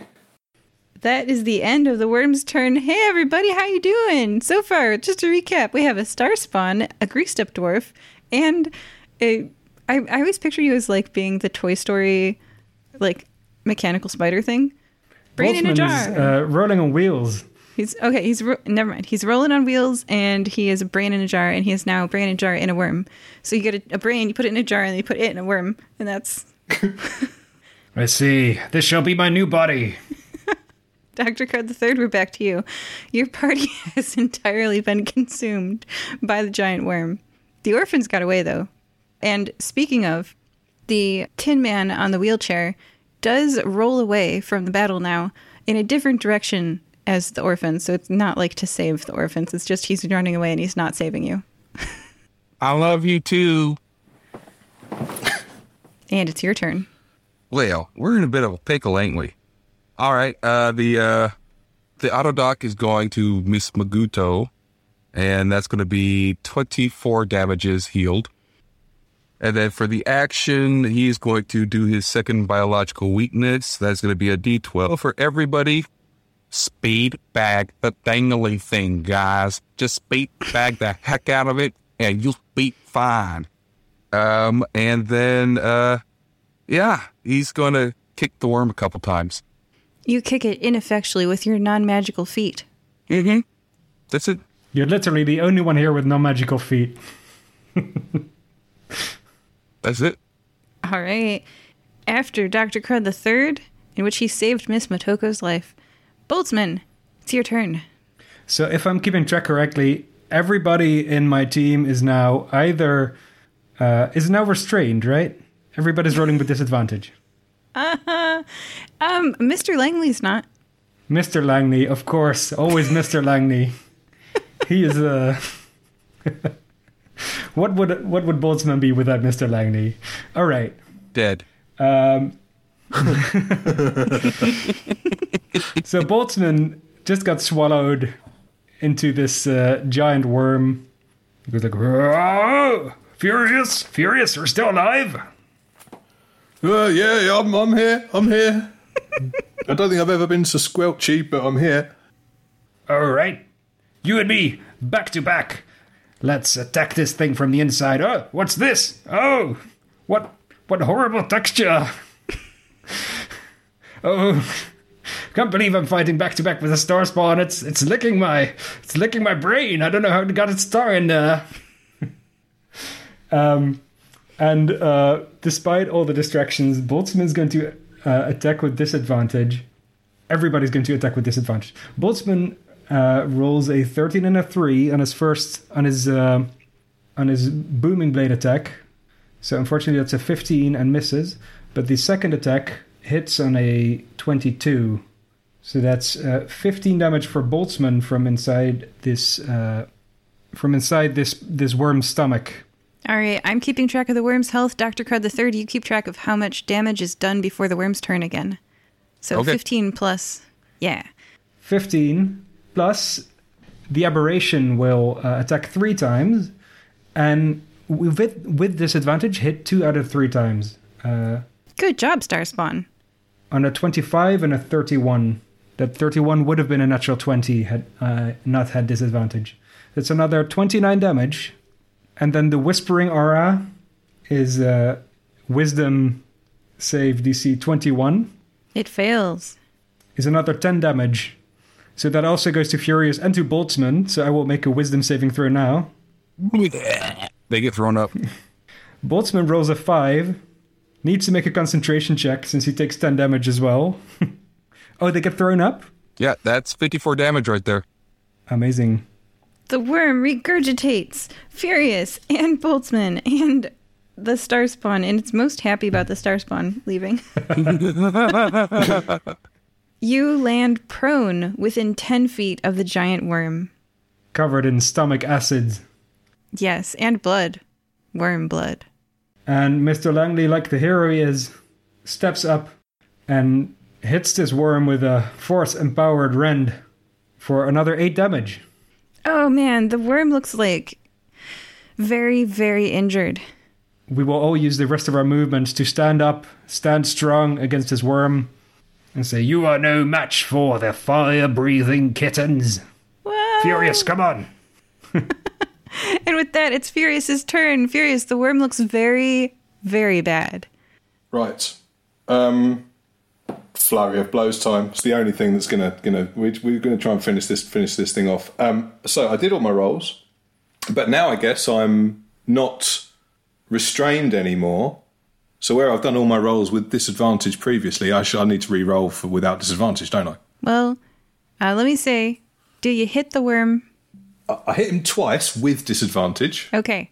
The worm looks so bad. Let's just Ooh. It has 8 hit points left. Furious. Oh right, okay, no, we're good. Wow. We're good. I was doing 31 points with the 2 hits I got. Oh my goodness, yeah. So describe what happens. So brilliant. Okay, I've got an image in my head. So one of the reasons why Furious has continuously slathered himself in baby oil is because the need to be agile in slippery moments is a key capability for a dwarf monk. So the fact that he's lying in a pool of giant worm saliva, having just been vigorously regurgitated, just means nothing to him at all. He is. If anything, he's in his element right now.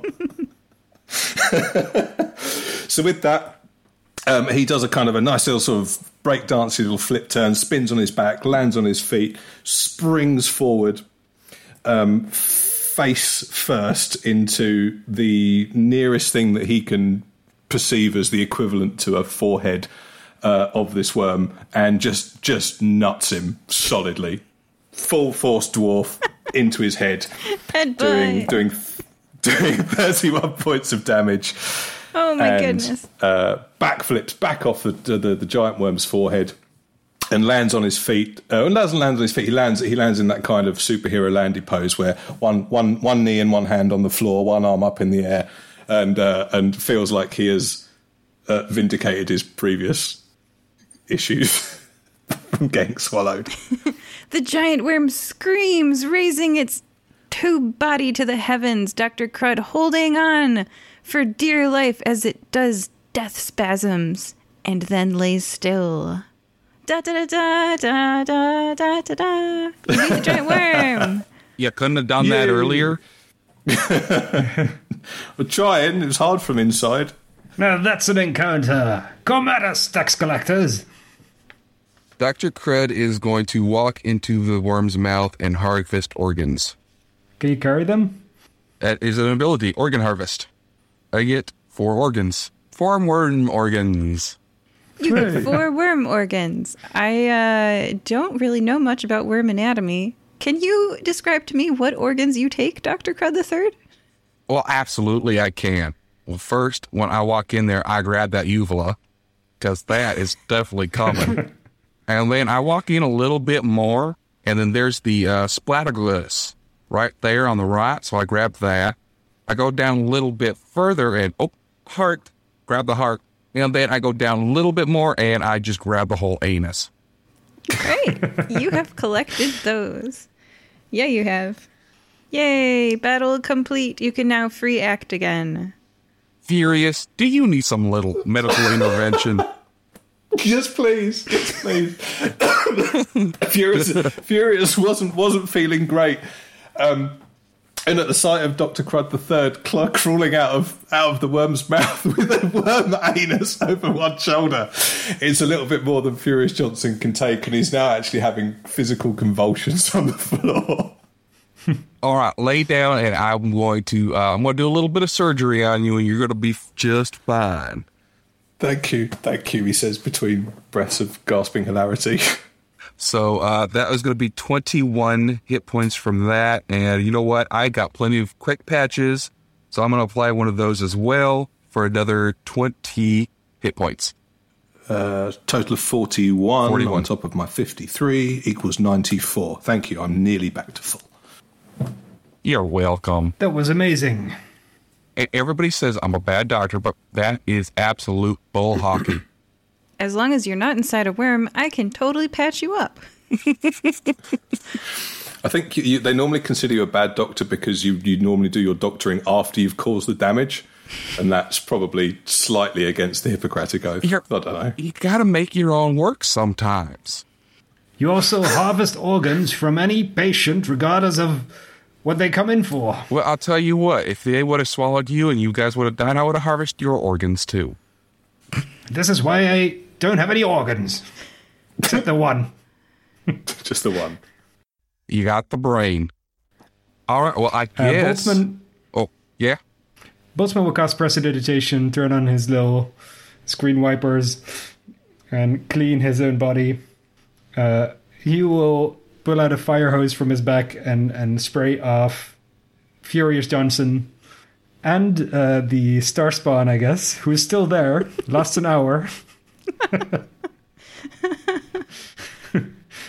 It says, just don't stand next to it and you'll be fine, okay? Now, you just go hide over in the bushes, all right? So nobody sees you. This unpleasantness. This is how the spiders started. Be free in the woods. Furious Johnson uses his monk reactions to dodge your hose spray. He's realised that the giant worm saliva is actually more lubricant than his own baby oil, and actually would prefer to remain coated in it. Thank you. Can you give you a +5 to your dexterity saving throws for the next 24 hours? Oh, there you go. Amazing. Thank you, DM. Well, shall we go collect all our monies? Yes, but first, Boltzmann will head toward the orphans. Oh, they went that way. Oh, yeah, no, they're right there. They're, like, hiding behind a bush. Yeah. Orphans, are you all right? The moment you kill the worm, they peek their little orphan heads out, and Susie exclaims, "You saved us!" Susie, the half-elf, exclaims, looking exuberant. Do an insight check. Hey, you kids want some worm food? An 11 on insight. Do a persuasion check, Dr. Crow the Third. Oh, persuasion check for a joke. Okay. That's going to be a 16.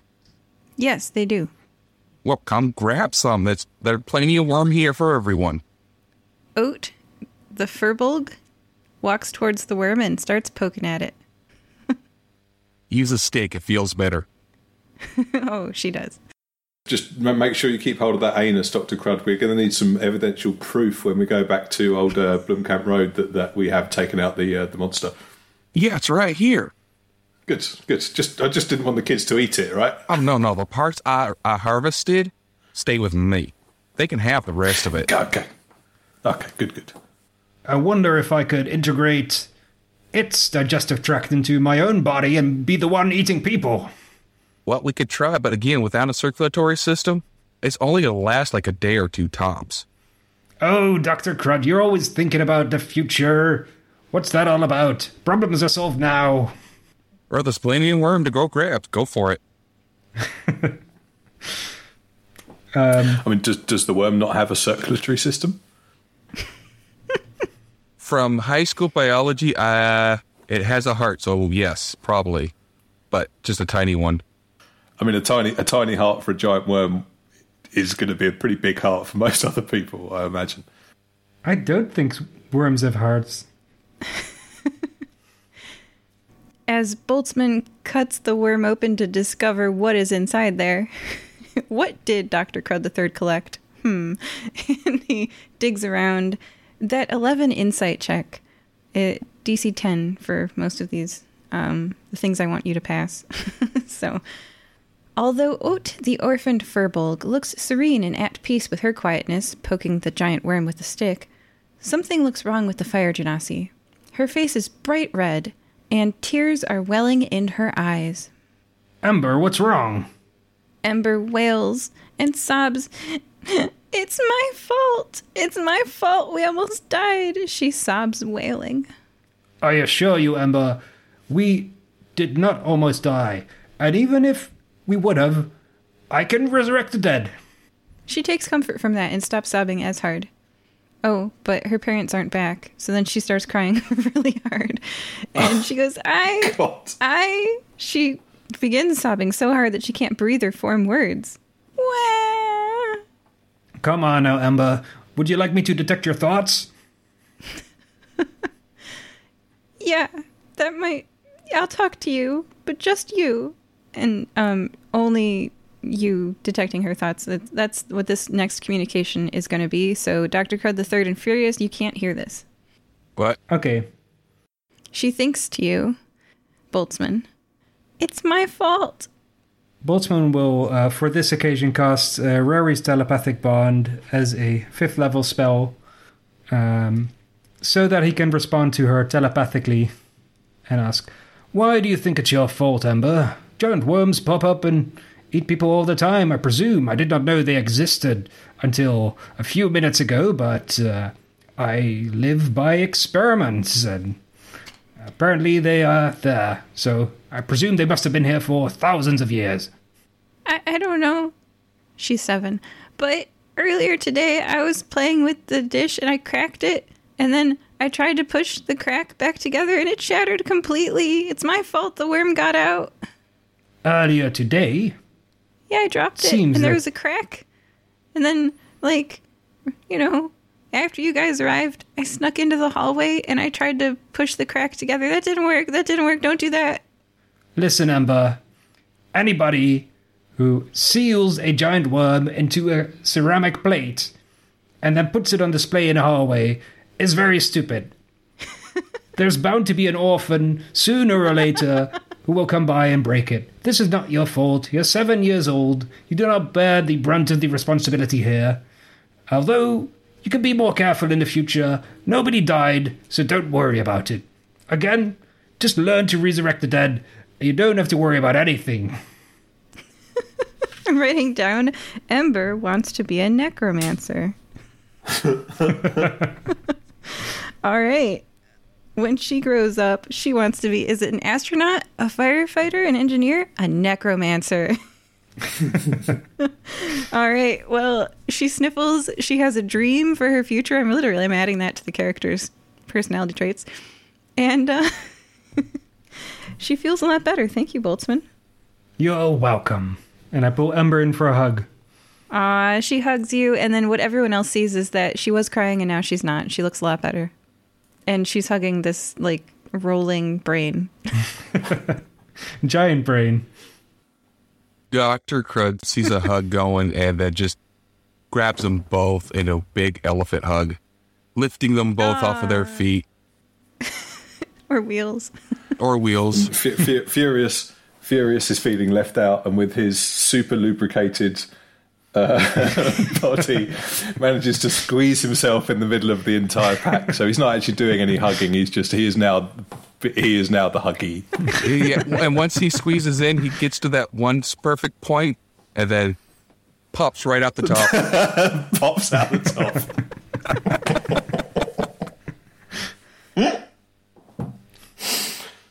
top. Excellent. Well, now that we all feel the love, shall we go get paid? That's, I believe, $200K that we're owed. Indeed. Well, we do need to be sure that it was only the one giant worm that was causing both of the problems, but let's assume so, and let's hope. We've definitely got 100K to share between ourselves. We need to pop back to 250, 2538 Blomkamp Road and check it out.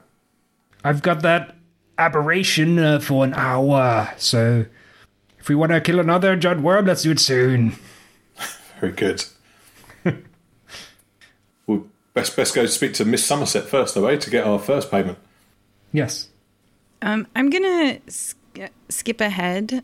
We don't have enough time to do the spider thing. So although you guys might have done that in story, for you guys mechanically, for your gold gaining and for all the storytelling and stuff, we don't have enough time in this game for us to tell the story of you guys versus Boltzmann spiders. But Boltzmann, if you'd like to know, I'll share this information with you because you don't get to battle it. Your face spiders have run amok. All right. I'm just going to keep going. We don't have enough time to do that. But yeah, those are spiders, and they like to eat gnomes and goblins and halflings. And the cool thing about space spiders is that they pop in and out of the ethereal plane. So they're walking towards you, and then they're gone, and then they're right next to you.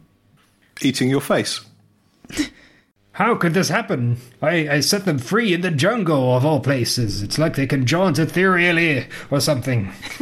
I told you this would happen. I used those exact words. Ecosystem destruction. Remember? Well, and I would say to that, Dr. Crud, that any destruction is an act of creation in its own way. Or it unbalances everything and everybody is screwed. The ecosystem is not destroyed, Dr. Crud. It's simply a new ecosystem with phase spiders at the top. So, back to, that was a theatric cutscene, but back to you guys just killed the giant worm and the orphan stopped crying. Let's go collect a reward, shall we? All right. Yeah, let's go. We knock at the door to see if Miss Somerset is still alive and hasn't fled. The door opens at your knock. It wasn't actually completely closed. It was swinging on its hinges because you ran out to the yard, and it swings open. The huge mansion is completely silent. You walk in and enter the tea room. No one is here. There are doors on the left and on the right. They said they didn't we? Did we hear them? Do we know that they went into the safe room? You told us they went into the safe room, but as characters, I guess, as players, we know that. As characters, though, we're probably not aware, are we? I think you heard that. Yeah, they said, let's get them to the safe room. And then I thought they were going to come out and help us, but I guess they're all cowards and decided to all go to the safe room and say, you know what? We're going to be safe. Screw those guys. We're going home. So rather than try and work out where they are, Furious just shouts, "Hey, cowards! You can come out now. It's safe. We dealt with the giant worm. No thanks to you, but it's gone." Oh, so you are making noise and you're saying that it's safe. Okay, well then, yes, that inspires this. Roll, roll, roll. The unmistakable sound of wheels on the floor. Peering through the open door jamb, you see Xavier Tin Man. He's rolling up to a bookshelf. He pulls on a book, but instead of coming off of the shelf, it pivots and the adjacent wall pops open with a clip. Xavier tugs on the wall and calls inside before you can enter the room, beating you to the punch. "It's all clear, Miss Sunset. I punched the worm to death with these 2 fists. Ha ha!" Liar. Sunset, the wealthy... well, hold on. You'll get a chance to react, I promise. Sunset, the wealthy fire genasi, emerges from the safe room, sighs in relief, and congratulates Xavier. "Well done. That's a relief. I guess we didn't need fire-breathing kittens after all." And then I have here, give the players a chance to respond. Because you guys, definitely could hear that. Dr. Crud pulls out the worm anus and shoves it in everybody's faces. No, you did not. We did. You liar. And then Boltzmann will cast suggestion on Xavier Tin Man and say, "Now, Xavier, why not tell Miss Somerset the truth? It's going to come out in the end." And he can make a wisdom saving throw. And as he says the end, Dr. Crud shakes the anus. 12. That's a fail. So he has to do the thing? Yes. He tells Shall the I truth. read suggestion for you? I mean, yes works. So he says, "They beat it to death with their 2 fists. I lied." You're lying again. It wasn't 2 fists. It was a forehead, but Oh, yeah. at least that's against the point. Yep, that resolves that. So he tried to take credit for you killing the worm, and you did not let him. All right. Now, the guards rush in. They weren't in the safe room. You guys are really fast. Footsteps on the floorboards. A large group is rushing in. The white-haired woman, the half-orc man with the beautiful long straight black hair, the male Goliath, the black dragonborn, the porky person, and the Leonid man with the big mane all rush in. The white-haired woman is holding 2 semicircle halves of a disc, looking indignant. She takes in the situation in front of her, realizes that Xavier was not with them, and says, "You! Xavier!" Crystal exclaims, seeing, obviously, no offense, you guys have been inside a worm. It looks like you've been inside a worm, shall we say. So she can tell. That's fair. Yeah. Okay. "You!" Crystal exclaims, deducing quickly. "You're in here? Ah, you must have done this, everyone! Xavier broke the seal!" Ayaz, the half-orc with the long black hair, shouts, "He must have released the worm so he could distract us and steal from Miss Somerset." Furious says, "Look, you really are a bunch of drama queens, aren't you? A, you're terrible guards, right? You've achieved absolutely nothing in all this. B, you're all lying to each other. C, you're all jumping to conclusions. This is absolutely ridiculous. I'll tell you what happened. It wasn't him. It was an accident. It was one of the orphans. But you know what? We can't blame the orphans. The person I blame in all this is you, Aoz, you black-haired freak. Who does that? Who seals a worm in a ceramic plate and then leaves the plate on the mantelpiece waiting for death? This is terrible. Miss what's your name? Miss Somerset? I think you should sack all these guards, and I think you should employ the fire-breathing kittens in the future to be doing these guys' jobs for you, because these guys are not capable. Wow. Furious is furious. Furious is furious. Furious is seething. He's dripping in giant worm saliva. He's feeling like he's not going to get paid for the work he's done, and all he's seeing is he's just surrounded by morons that are incapable of doing a decent job, apart from obviously his two very fine fire-breathing kitten colleagues, a ninja monkey and this displacement cat thing that he still isn't really sure what it is, but he's not asking questions yet. Okay. First, do the... no, I'll react one at... There's so many things to react to. I gotta react one at a time. Okay, so first, Sunset kneels down in front of the orphans and asks them gently, "Is this true?" Ember raises tear-filled eyes and cries, "Yes, I'm sorry," and throws her arms around Sunset. They hug. There. It's okay. I know you didn't mean it. It's okay. After a while, she stands up and shakes your hands, fire-breathing kittens, and does look at Ayaz like, Please do a persuasion check. Let's see if she fires Ayaz, because, yeah, you did suggest that. Nat 1. She will not hire the fire-breathing kittens because of the natural one. And how that goes down is that she looks at the saliva-covered...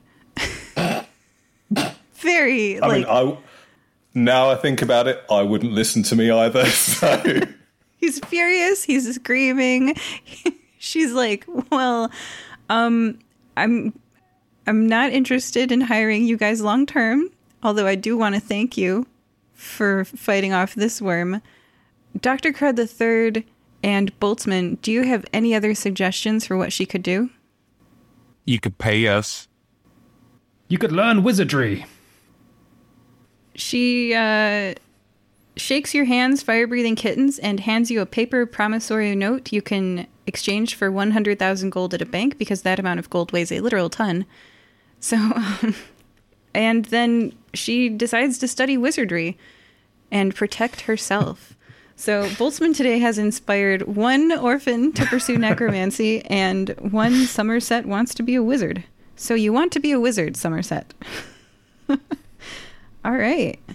You guys have earned 100,000 gold. Da da da da da da da da. And immediately falls out of Furious's pocket. How are you dividing your gold? Well, 3 ways, eh? Yeah. I think that's fair. 2 ways. That way we don't have to worry about Furious losing his section. As long as one of you just follows me and picks it all up on the way back, we're fine. You all get 1/3 of 100,000 gold then, I guess, eventually one day. All right, so do you have anything else you'd like to do before you hear the epilogues? We'll go to the second house. Yeah, I wanted to go back to Blomkamp Road and see what was going down there. Okay, you kill the spiders. Oh, was that... Okay, so it wasn't the same monster that was causing the problems. It was not. The spiders. Let me pull up that page. There's some spiders going on here. Okay, you kill the spiders, and during the combat, the Titus and Burn join you and say, "Killing spiders is fun, just like killing gnomes." Ha ha ha ha, Burn, says Burn. I really don't like you. But Burn, you're awesome. Can we feed... Who said that, Titus or Burn? Titus said killing gnomes is awesome, and then I should have switched character voices. I should have just... I don't know. I got lost. They're both of the opinion that killing spiders is great, and killing gnomes also great. Burn it down. They love it. Yeah. So you do kill the phase spiders. We're going to skip the combat, and you just hear them say that during the combat, and now we're at the end of the combat, and the you're back in the house, and you have Arndt and Ingracia Quennel, the gnome couple, that speak in unison, apparently.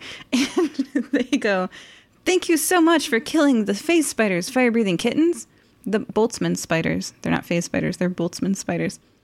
"We're incredibly grateful. Here is your pay. 100,000 gold pieces weighs a literal ton, so the gnome hands you something much more reasonable, a promissory note for the bank that is 1/2 of a bank transfer, and a heavy leather bag that clinks mysteriously." So you're getting the 100,000 gold, and you also get this heavy leather bag that clinks mysteriously. They hold it out to the party. Dr. Crud will open it. What's in the bag?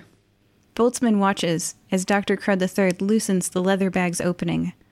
All that glitters is, well, it actually is gold. The shiny yellow metal sparkles in the light. But what's that? Do a perception check. That is going to be 25. 16 for Boltzmann. Oh, am I doing... Okay. Yeah, you look inside the gold bag. Bag o' gold. Bag o' gold. Yeah, it was 12 for me. Furious? It's just a bag of gold. The other two notice.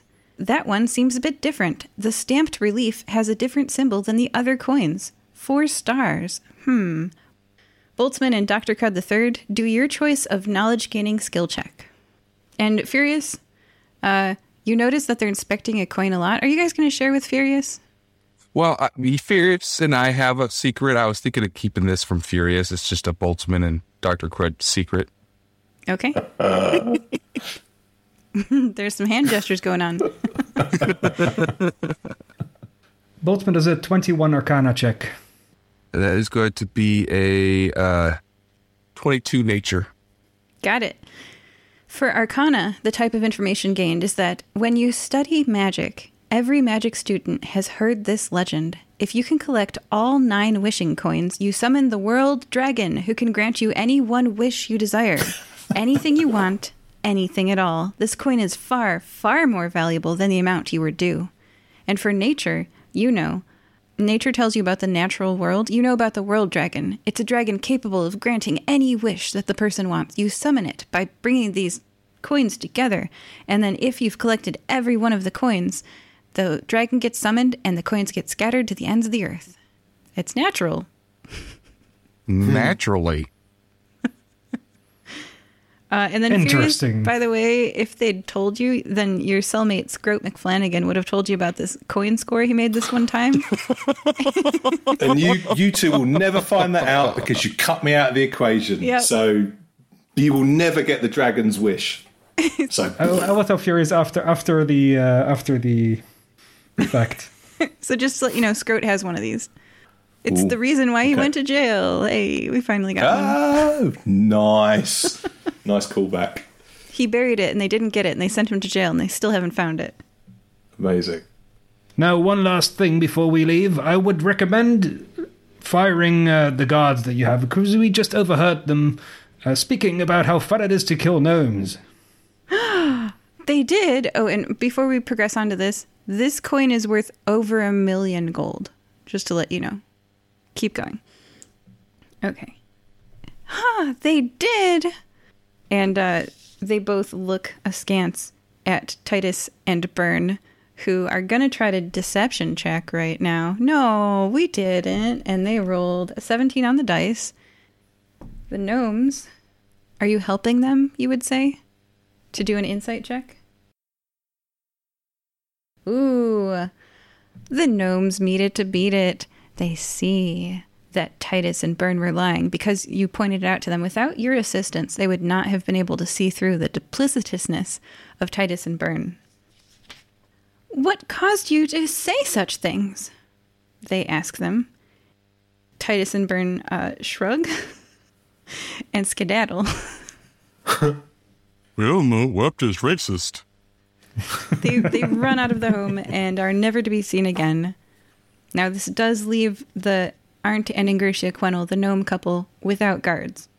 Now, I would suggest that you take up classes in some type of fighting college, because Miss Somerset just is going to learn wizardry. You can form an adventuring party of your own. Oh, so this kind older couple of gnomes, they're like 3 feet tall.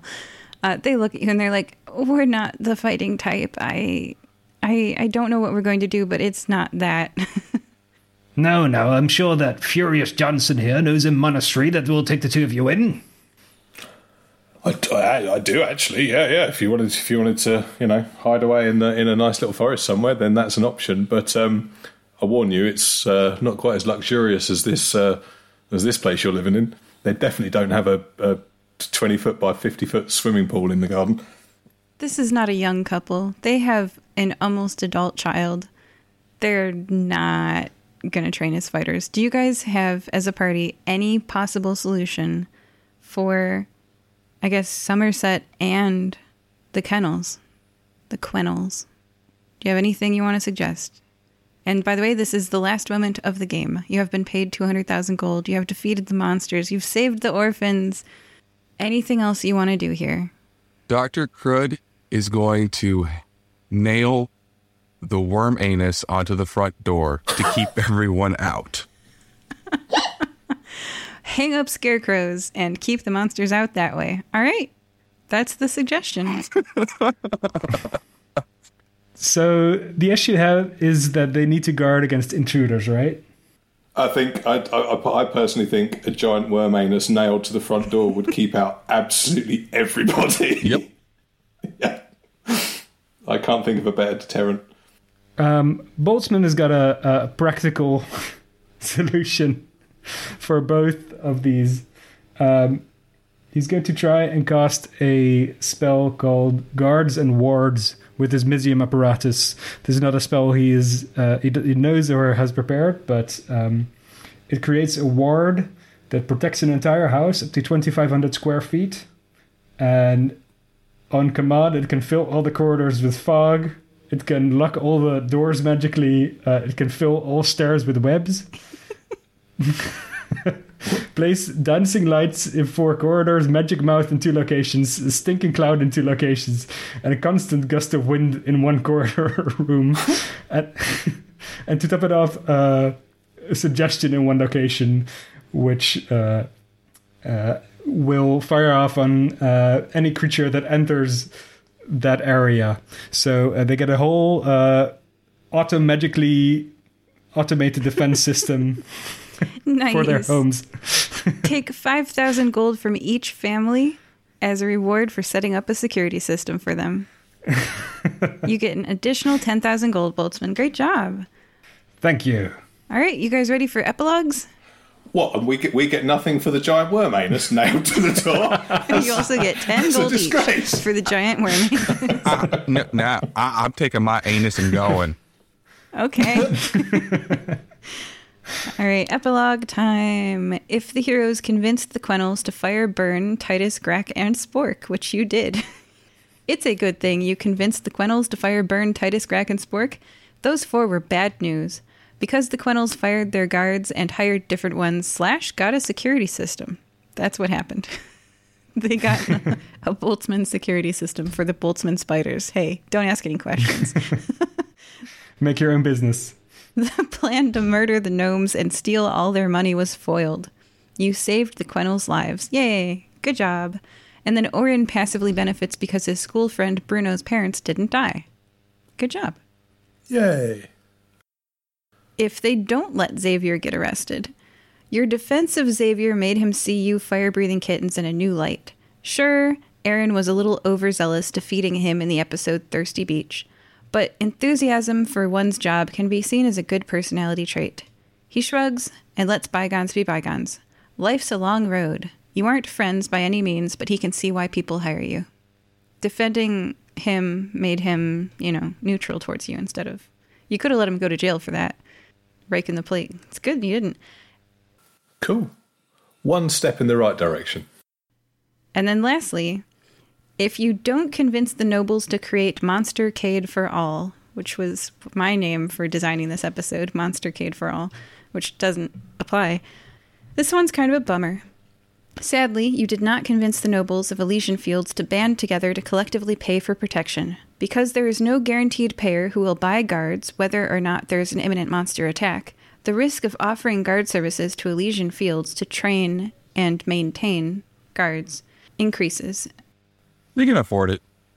They need to charge more to compensate for time laid off, and the price also increases. That sounds like a good thing. Elysian Field residents continue to rush to hire guards when they need one, meaning sometimes there aren't enough guards available or skilled enough to defend them. The lack of a community-wide patrol means there is no patrol around to scare off monsters before they attack. Without preventative monstercade, there's no safety net to stop small problems from growing into big ones. Overall, the level of protection remains patchy. Personal monster protection insurance strategies have gaps, and the patchwork coverage results in unnecessary deaths. There are more houses smashed and more lives lost in the 5 years that follow than there would have been if you had talked the Elysian Field residents into implementing Monstercade for all. But maybe you can make some money off it. Yeah. Job security. Or however, the Fire Breathing Kittens Guild thrived through emergency guard recruitment. Hey, I told them to learn wizardry. If that's not working for them, then that's not my fault. Sometimes you gotta make your own work. We already discussed this. Sometimes you gotta make your own work. Joining us today were Furious, Hey, thank you, everybody. Boltzmann, I got eaten by a giant worm and came out mostly alive. just like you were before, and Dr. Crud III. Well, it's time to install this worm anus into Boltzmann. And remember, sometimes you gotta make your own work. Oh, and Boltzmann, you will be being moved out in 2 weeks. Everybody look forward. We might do a little mini episode about that. Bye. Bye, everybody. What's up, Sassy Gamers? It's Mike here from Sass Gaming to tell you about our podcast, Got Our Attention. Got Our Attention podcast covers all the most interesting news in gaming, technology, and sometimes bizarre news for the week. We cover our main stories, talk about what we've been playing, and finish by covering our other top stories, each in their own minute. So give us a listen on Anchor at anchor.fm/sassgaming, or check us out at www.sassgaming.com for more information. Are you looking for a new movie review podcast? Check out Clubhouse Movies Podcast. I was died on this couch. It's my house. We do long-form, hilarious discussions in our review episodes. All I can say was that my favorite part of this movie was the 5-minute nap I took watching it. And movie news in Shop Talk. They are filming the new Indiana Jones movie. Harrison Ford has jacked up his shoulder. M. Night Shyamalan, back at it again. What's this movie called? Old. Find Clubhouse Movies Podcast wherever you get podcasts and on YouTube.